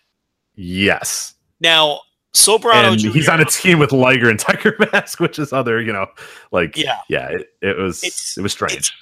I know the Lucha fans are annoyed, and I talked about this on one of my Patreon shows, I think. But it's like, hey, look, I like Soberano Jr. I thought he had a good, he's had good tours here in the past. He did not have a good tour. Now, people could be mad about that, but it's just a fact. The guy did not have a good tour. Even Kevin Kelly, during this match, covered for him and said, Soberano, he's had some problems with the ropes on this tour. He's getting used to he tried to cover for the poor guy. Right, yeah. So, the Lucha fans can get annoyed if they want. No one's picking on Soberano Jr. We're just noting that he didn't have a good tour. And it just, he hasn't. Right, people are conflating he is not good, he didn't have a good tour. Some guys have bad games. You know what I mean? Some guys have a bad few weeks. Like he had a slump week or whatever. Doesn't mean we think he's bad or you think he's bad or anybody that thought he had a bad tour thinks he's bad. He just wasn't good on this tour. So it is what it is, I don't think he's bad. I just think he didn't have a good tour, and he didn't. I mean, I watched every single match of that tournament and did audio reviews of them, and he often was the worst wrestler on the show. He just had a lot of trouble. He just wasn't crisp. I mean, what do you want to, what do I say? But it was interesting here that he took the fucking fall. Now, I'm not suggesting they're punishing the guy for not, for slipping off the ropes a couple times during the tour. That's not what I'm suggesting, but I did think it was odd. Rob Viper had a theory that since he was a fill-in anyway, since this was supposed to be Dragon Lee, but he's still stuck on an island somewhere. He's gonna be winning that damn game show right by now, right? He's been on the fucking island for like 6 months. What the hell? I don't know what's going on, but I can't wait to watch the show because he's apparently the biggest guy, biggest deal. Hey, he's gonna win. Do you get like millions of dollars for winning? Because he's never. I don't know. I have no idea what this thing is, but he's been there for like 9 months. So I mean, geez, he's probably gonna quit wrestling. He's gonna be a multi-millionaire when it's all said and done. So his theory was maybe since he was a fill-in anyway, and maybe New Japan just figured out we'll just beat this guy because he wasn't supposed to beat her anyway, and it doesn't matter, and we don't have any plans for him on future tours or anything. But yeah, it's just bizarre that there's a chance really they finished last place, which I kind of figured they would, and he took every fall. And listen, I'm not letting Volador Jr. off the hook. This was a low-effort tour from Volador Jr. Yeah, dude, I'm sick of getting excited about him coming here. He always kind of, because he's really good, but like he comes here and you're like, oh, Volador Jr. The idea of Volador Jr. always is better in Japan than the actual execution of Volador Jr. Just never. He goes over there for vacation, and it shows, man. Which more power to him. But like you always have this idea of, oh my god, I can't wait to see Volador Jr. mix it up with Robbie Eagles, and then it's like never at all what you think it's going to be. So. Yeah. So anyway, that was Power Struggle, and then we do have 5 official matches for Wrestle Kingdom. We are going to go over this a million times between now and then. But we talked about the 3-way for the junior titles. Kushida, as expected, will defend against Taiji Ishimori, who will be healthy by then. I was afraid that maybe he broke his ankle, but apparently he hasn't. Ishimori, of course, pinned Kushida during the Tag League Tour. To set this up. So we've got Kushida versus Taiji Ishimori. Rich, pithy thoughts on that? You think that can be good? I can't wait. Yeah, it sounds incredible. Okay. I mean, Ishimori is incredible, and Kushida's great too. So that should be awesome, man. Remember, these juniors shouldn't come here because they're not going to get pushed. Right, yeah. They'll be like third from the top in a singles match, but yeah, okay. Yeah, terrible move by Or Taichi. fourth from the top in a loaded card, but yeah. Horrible business decision. Kazuchika Okada, Jay White, of course, we knew that was coming, but it wasn't official until Power Struggle.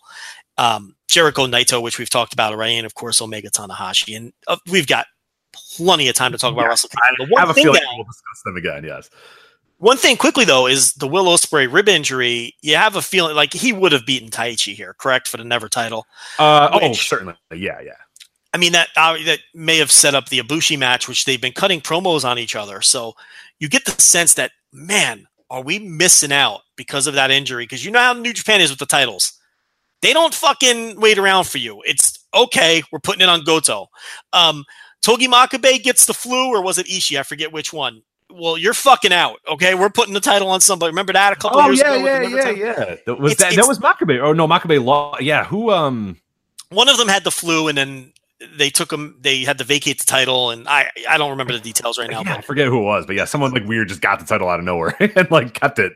Well, no, then they set up. It was like one. Yeah, they got it back the next match. Yeah. So it was like Ishii versus someone else, or I forget. I think it was Makabe. I'm almost positive it was Makabe, but I could be wrong. Right. I don't know who got sick, but then I can't even remember who the two people were in the decision match. I don't know. But the point is, a great story by us. These listeners are hardcores. They're probably screaming. Yeah. We're going to get 1,000 tweets. Oh, for sure. They know. Yeah. But the point here is to retain the kayfabe. They don't fuck around with these titles. So now Goto obviously was the emergency winner there. So are we going to be denied a Will Ospreay versus Kota Ibushi never title match on Wrestle Kingdom, which would have fucking rocked? Are they just going to do Ibushi Goto? Is Goto going to defend against someone else? There's big names where I don't know where they fit yet. Goto, Ishii, Ibushi, Will Ospreay, Minoru Suzuki, Zack Sabre Jr. This year, unlike any other, it's really not very clear right now. And it'll clear up a little when we see who wins World Tag League, because that'll eat up two guys. Those two guys will challenge for the tag team titles. I suspect now it'll be Evil and Sonata. That still leaves all of those names that I threw out there. Or if two of those, let's say Suzuki and Zack Sabre Jr. win, well, then Evil and Sonata don't have a role. Rich, I don't know where a lot of these names are going to fit. So it's going to be real interesting to see how it all shakes out between then and now. Because a lot of those people, they're going to get screwed and end up in a gauntlet or something, but not all of them. So I want to see where the rest fall. That's a lot of big name talent. Juice Robinson's another one. You can go on and on. That where they just don't have a clear defined role for this show at this point. And I can't recall a year where that many. Hey, Cody holds a title and we don't know what he's doing on the show. So we're that many big names. And of course, Cody defends against Trent on ROH. So they weren't going to announce Cody's match, or Trent's, to be fair, whoever wins that match. They weren't going to announce the U.S. title match before that match happened. Because again, they don't like to blow their kayfabe in that manner. So we've got a U.S. title match needs to be announced. A never title match that needs to be announced. The tag team title match needs to be announced. And oh, by the way, God are double champions. So we're not going to we may not have that gauntlet because they can't defend two titles on the same show. I don't think people have thought about that. How can you have a never 6-man gauntlet if the champions aren't in the final leg of the gauntlet? It's so you can't even throw a bunch of people in that this year unless Ishimori and God drop those titles between now and Wrestle Kingdom, but there's not a lot of shows left, Rich. They would have to do it at Korakuen on the 14th or 15th of December, 2 weeks before the show. So, I don't know. It seems like there's a lot of star power just hanging around out there. So for World Tag League, we still don't know who the teams are. No, maybe by the time we're recording this on Wednesday night, the 7th, so maybe they'll announce it immediately after. But everyone's kind of, because they kind of said they were going to announce them, and then they just didn't. And now nobody knows if we're just getting a Mystery Vortex tour or what the hell's going on. But we got a few names here. A few names based on just wrestlers cutting promos and those sorts of things. Yeah, nothing fully official, but Chucky mentioning on commentary, Juice and Finley. So the teams we have, and this is just basically gathering some ideas. We know the Bucks are not in it, though. They confirmed that they were not in it. Great Bash Shield, we know they're in, or we don't. I shouldn't say we know, but we assume that they're in. Killer Elite Squad. Great Bash Shield, in their case, Kevin Kelly had mentioned that. Yes. Togi Makabe told him They are getting ready for the That's what we got. That's the best we can do right now is Tony Makabe told Kevin Kelly. I think Lance Archer said something, and that means that KS probably is going to be in it. Yeah. Chucky T mentioned on Twitter or on commentary that him and Barreto will be ready for it, so the best friends presumably will be there. I think Juice screamed something into the camera at some point, so Juice Robinson and David Finlay, we assume. And then Tama Tonga and Tangaloa, we assume because of the champions are going to be in there, but big shrug. Who knows? We'll see. Here's another interesting angle. I mean, if Chucky T may have given away Trent's result against Cody because they don't put singles champions in this thing anymore. Oh, I didn't think of that. Yeah. Interesting. Yeah, I did not think of that. So yeah, and now again, it's not official, but Chucky T basically gave away he's on the tour. right. So, he's not teaming with Yoshihashi. Okay. So, Yoshihashi, he's in bad shape. I mean, oh my God, I feel bad that we were laughing as much as we were, but wow, geez, he got fucked up. I mean, he really injured himself very badly with that fall, and who knows what part he would have played in that storyline moving forward. And now he's just on the shelf, banged up. But that's New Japan. Rich, we almost blew it again and didn't leave time for Dragon Ball. Can you believe it? It's really astounding, but we somehow find a way. I don't know what we're even talking about. Oh yeah, we were talking about fucking MLW and Terry Funk. What the hell are we doing? No, we got Dragon Gate here. So we had the Gate of Destiny show from this past weekend. We have a review up right now from Case Low on voicewrestling.com. So you definitely want to check that out to see a little bit more of a detailed on some of the matches. Because I think you and I are going to talk about big picture stuff and some of the big matches that happened. But I think, we'll start out with the biggest match, the Open the Dreamgate title match, the main event, Yoshino defeating Benkei in a pretty, 25 minutes, a big moment I thought for Benkei, and I thought a pretty solid match, all things considered. Not great, but really good. And I think what I came away with it more than anything, not that Yoshino, because Yoshino's great and he always delivers and his closing sequences are awesome. But I think more than anything, and I'm curious on your thoughts, I came away from this match going, okay, whenever they want to go anywhere with Benkei, I think they got it. I think they got a guy here that could do it if and when they want to pull the trigger on him. But I thought a pretty solid main event, and it seemed like they have at least the next step for both of these guys. I completely agree. This was not a case of T-Hawk shitting the bed when he got an opportunity to get in a Dream Game match. I thought Benkei acquitted himself very well. And more so than that, forget about performance in the match. He just came off like a star. And that's something that T-Hawk struggled with whenever they attempted to put him in spots like this. T-Hawk just didn't exude the star charisma that's necessary to be on top, and which everybody thought that he would eventually ascend to in the company. And I thought we're on the same page because I was looking for the same things. I watched his entrance very closely. I watched how he carried himself during new gear as well for him as well. Yes, and how he carried himself during the introductions and his body language, and then the way he worked the match. Look, it can be intimidating. It's the biggest match of his career and an important one for his career. And man, from all of those angles, he knocked it out of the park. He did a great job. I didn't think it was a great match. I thought it was a good match. I thought there was a key spot where, now it's Dragon Gate, so it doesn't mean quite as much because there's more finisher escapes and kickouts in Dragon Gate per capita than other promotions, I would say. Would you agree with that? Oh, yeah, certainly. Yeah. But I thought the way he powered out of the, what does he call it? The Sol Naciente, the fucking leg lock choke. Yeah. The way he powered out of it, which I thought was one of the key spots of the match, and the quickness that they didn't drag that. Sometimes Yoshino will lock a guy in that, and he'll have him in it for like 2 minutes, which in real time is a lot of fucking time. And they're struggling, and maybe they'll get out or maybe they'll tap. He just powered out of that fucking thing in 30 seconds. And I thought that was a key spot. And, he eventually lost the match, and it was his first Dream Gate shot. And yeah, I came away thinking the same things as you did. I was more concerned with how Benkei would come across. Look, they need to create some stars. We're not going to go over it again. They lost a huge chunk of the rock. You lose Akira Tozawa, Shima, and Shingo in the span of 2 years. I mean, that's fucking huge. And guys like T-Hawk and Yamamura, who could have been the next wave, it's fucking huge, Lindemann. So, this was a big match for the company. It was a big match for Benkei, and I thought he did pass the test from that perspective. Yeah, I thought all in all, a pretty solid main event, but yeah, nothing that, I mean, not a match of the year contender on any level, but a solid one. And yeah, I came in it with the same way that you did. Like, Yoshino's great, and I love all that, but I want to see the next step, see if Benkei is ready to be a star, and I think he absolutely is when they want to do it. I think we'll jump ahead here a little bit, but we have some word, and we know now that after this match, December 4th, Cork and Hall, Pac, who we'll talk about here in a bit, will be facing Yoshino for the Open the Dream Gate title. So that's let's talk about him right now. Did you watch the Flamita match? I did. Hey, not great. Yeah, it was not interesting. Great. I know what they were going for. It just did. Yeah, it was like 20 minutes of Pac just beating this kid up, and you're like, all right, dude, put him away. Like, what are you doing, man? Just now, but see, here's the thing. Now it makes sense. Yeah, exactly. Right. At the time, I was like, what is going on? Like, this match kind of stinks. But it makes all the sense in the world that he just went there and dominated him and ate him up, in some ways. There you go. Full circle on this show. He ate him up. He beat the shit out of Flamita. You could have done this match in 6 minutes.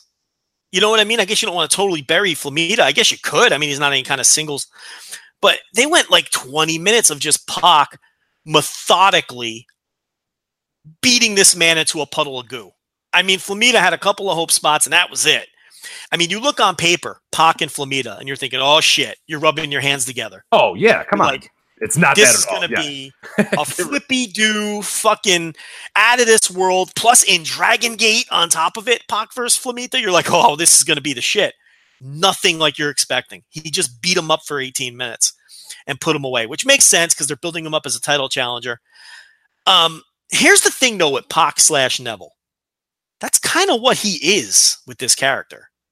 Even in WWE, he wasn't out there having 4.5-star matches on 205 Live and those sorts of things. If you remember, Rich, part of his gimmick as Neville was he would tease going up to the top rope and then he wouldn't do it. Yeah, exactly. He was being a prick. And he would put guys in side headlocks and grind them into the mat. And he would just... Neville/Pac is more of a character now. It's his aura that has gotten him over. And I'm not saying any of this is a negative. And it's a lot like Jericho in the sense that he works to his gimmick these days. Because even the King of the Cruiserweights era, Neville, was not out there having barn burners. I mean, there was the Austin Aries match at WrestleMania, which was a great match. There was the Austin Aries series of matches, which I thought were very good and told a great match-to-match story. Outside of that, it was a whole lot of gentleman threes with Neville. Where Neville really exploded was with his personality, which no one thought that he had, and his new look, because he looks fucking badass, right? And his promos, which nobody thought that he can cut promos like this. And it's really been much of the same. He stayed consistent. This isn't flippy-do Pac, babyface Pac that was in Dragon Gate 7 years ago. Okay? So from that perspective, we were robbed of what could have been this incredible match, but it really wouldn't have fit what he's doing. And really, knowing what we know now, in hindsight, we can see why the match was built the way it was. Right, and I think we're going to have to kind of temper our expectations of Pac. And I'm sure when he needs to deliver, he will, and he's going to have these great matches, but he's not the same guy as he was all those years, but he's great at what he's doing right now. So it's just you kind of have to, break your brain from like, okay, there's an idea in my head of what I think Pac's going to be and what his matches are going to be and all this sort of stuff. And I need to sort of change that a little bit because what he's going to do now is still going to be great and it's still going to be good. Like even in this match, it wasn't what I expected, but all in all, it was good. And when it was over, and now that I know the result was, I was like, oh yeah, that actually was pretty good. But he might grind you into, like, he's going to do that sort of stuff, but he's going to do it well. So it's like you just kind of have to. The old Pac is maybe gone or dead, or we might see glimpses of it here and there, and we kind of have to reconfigure our heads and our minds and our expectations when we see him in a match now, and know that this new thing that he's doing is still going to be good. It's just going to be different, and that's not necessarily bad. So I'm curious how he works his indie matches, like his one-off indie shot matches here or there, and because. I think he has to let loose in those bouts a little bit. He does. Yeah, he really does. Especially if he's on this first run of indie shows. Yeah. He's got to, because you need to be an asset in that way. And people are coming in expecting a certain level of work and grinding guys to a halt and faking that you're going to do stuff off the top rope or whatever is great character work, but it's not necessarily going to work in a one-off indie, as you're saying. That's going to. I mean, he's telling longer term stories on 205 Live and in Dragon Gate, and he's gotten over in Dragon Gate, and he's helped his unit tremendously. I mean, that red unit was a fucking joke. And it's like, so I get what he's doing, but he's not a guy you're going to lean on for 4.5-star classics. This is exactly what we saw in WWE. He is a guy getting over with character work. And I'm okay with that. But, you know, it's like you have to temper your expectations for the bell to bell, for sure. Now, the Brave Gate match, Dragon Kid, Bandito. Did you watch? I'm not going to ask you every minute. Did you watch this whole show? Or I did not. Okay, so I only watched from Pac on. So I watched the Pac Flamita Dragon. I just didn't have time. I wanted to get to all of it. It just kind of ran out of time a little bit. So I saw the final 4 matches. So yeah, I didn't think I did either. So people love the Triangle Gate thing. I mean, we'll get to that. But so the Brave Gate match was Dragon Kid and Bandito. Again, good match. Didn't blow me away by any means. Rich, I mean, I don't know. I have to say it. I don't get Bandito. Like, I get Bandito. But here's what I don't get about Bandito.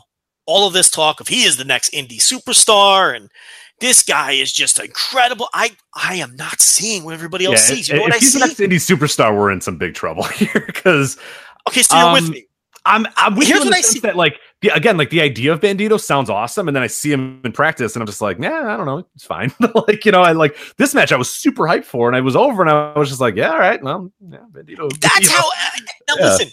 Because he looks great. Like, he looks awesome. Like, you think he's just going to rock, and then it just doesn't. But every time I see it, I get fooled again. I'm like, oh, Bandito now. Here we go. And then it's like not that good. So here's my disclaimer. I've seen 0 PWG this year.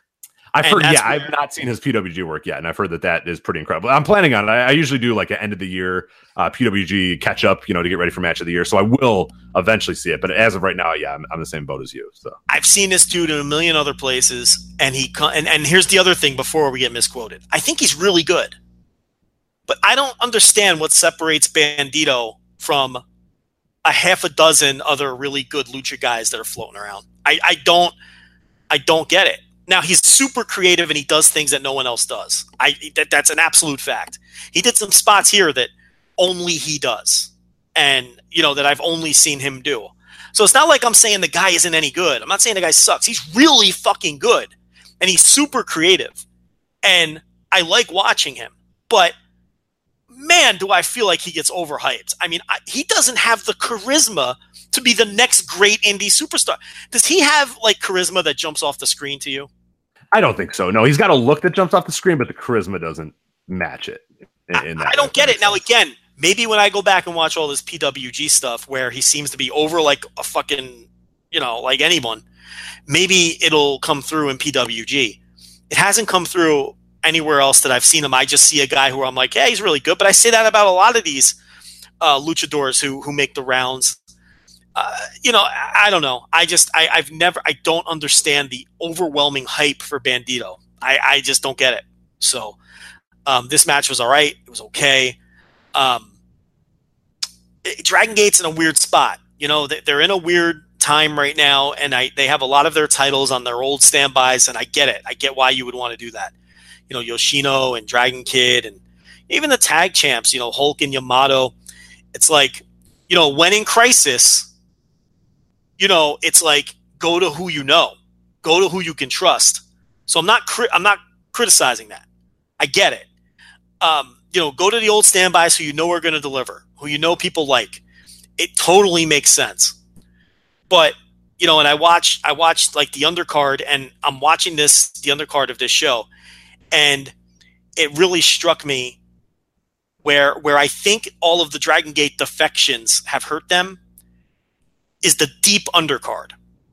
You watch Dragon Gate shows from 2-3 years ago or going back forever in their whole history, and their deep undercard would be really solid veterans like Super Sisha and Kness, mixed with great up-and-coming young guys, mixed with, you know, it's like guys that were being downcycled from pushes, whoever that month wasn't in it, like a Susumu or a Shima or whoever was between pushes. And you'd get these solid 3.25 star matches with all this great talent. And what I'm seeing now, what has really hurt them is there's a lot of indie scummers sneaking in with your Kazuma Sakamotos and your Yashis. And then you've got your guys who just don't give a shit anymore and were never that great to begin with, like Kanda or Punch Tamananga.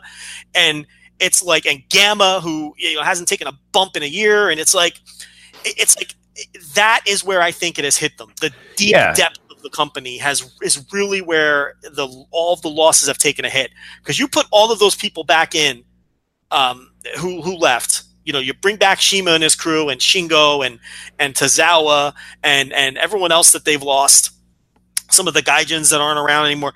Okay. And then you're not dealing with Kazuma Sakamoto.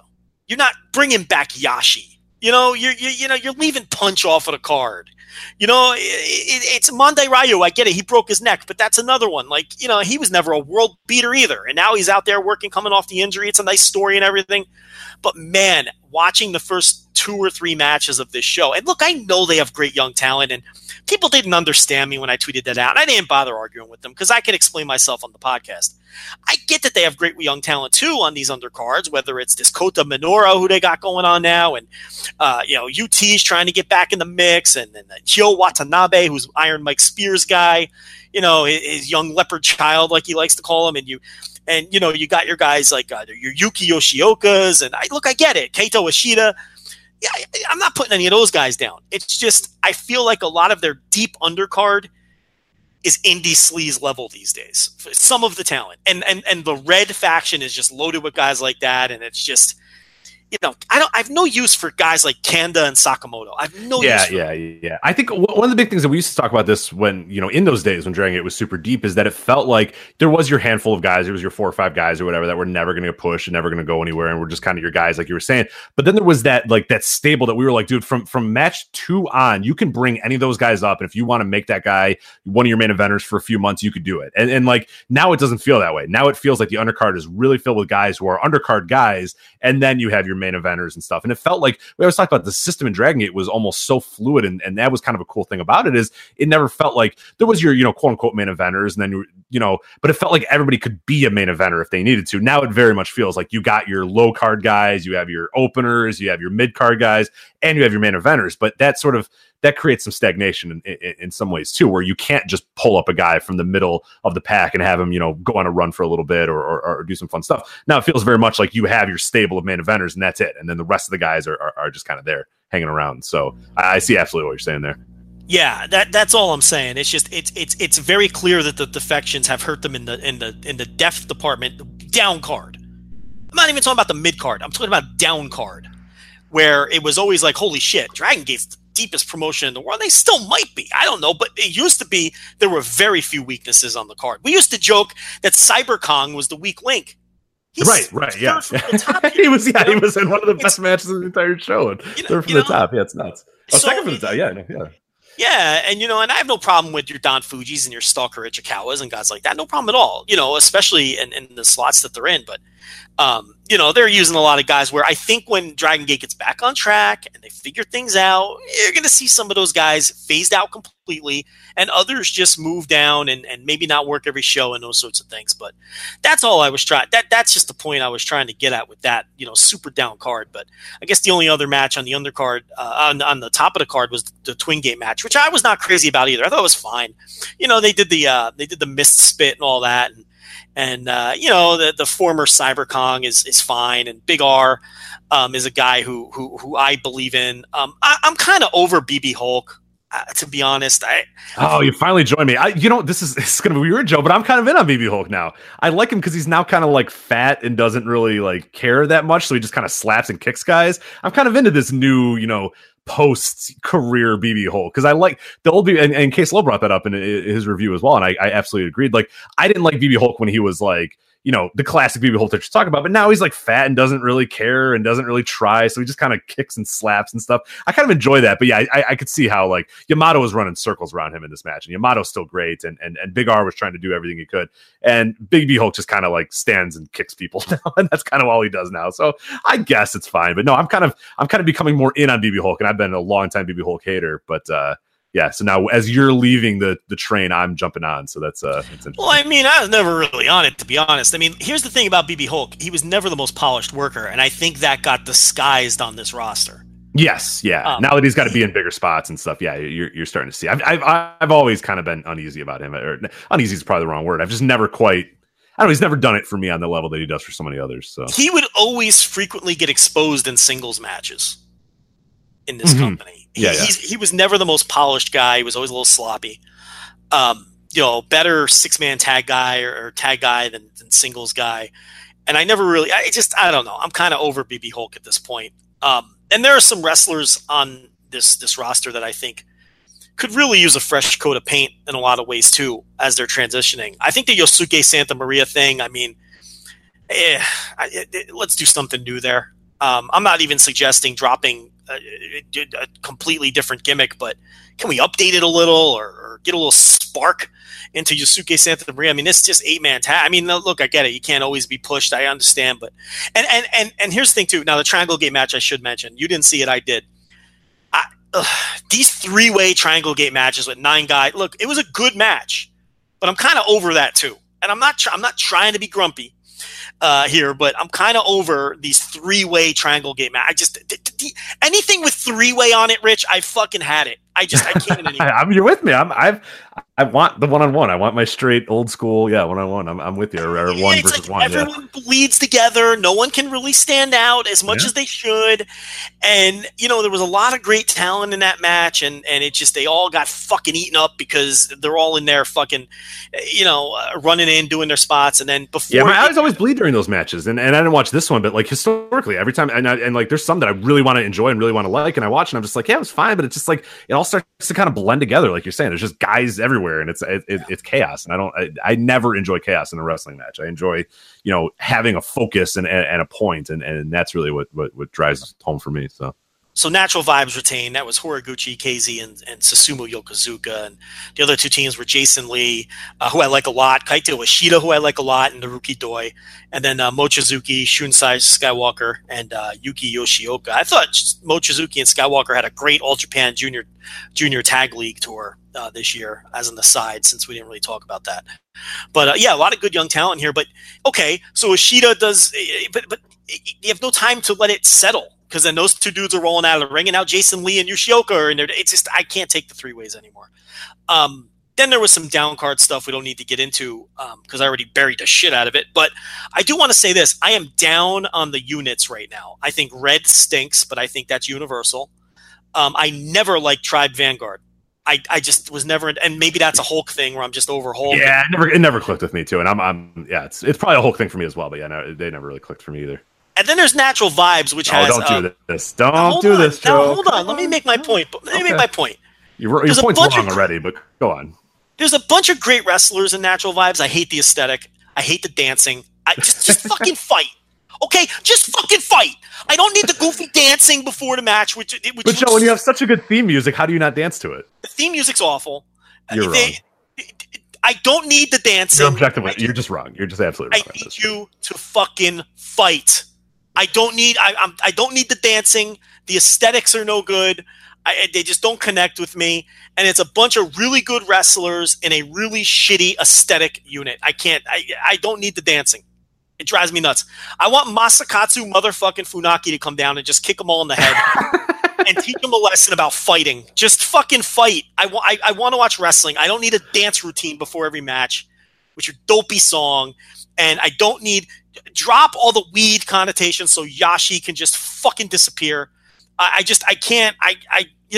not into it. Their aesthetic doesn't work for me. The wrestlers in the stable, I love Kagetora, especially when he gives a fuck, which currently he's not being pushed, so he doesn't. I love Susumu Yokozuka, one of my favorite wrestlers of all time, a criminally underrated wrestler. KZ, okay, I'm gonna say it. I don't think he's a star. He never screams star to me. I love that they're giving him a chance. I don't see him as a top guy. And I don't think he'll ever be a top guy. He just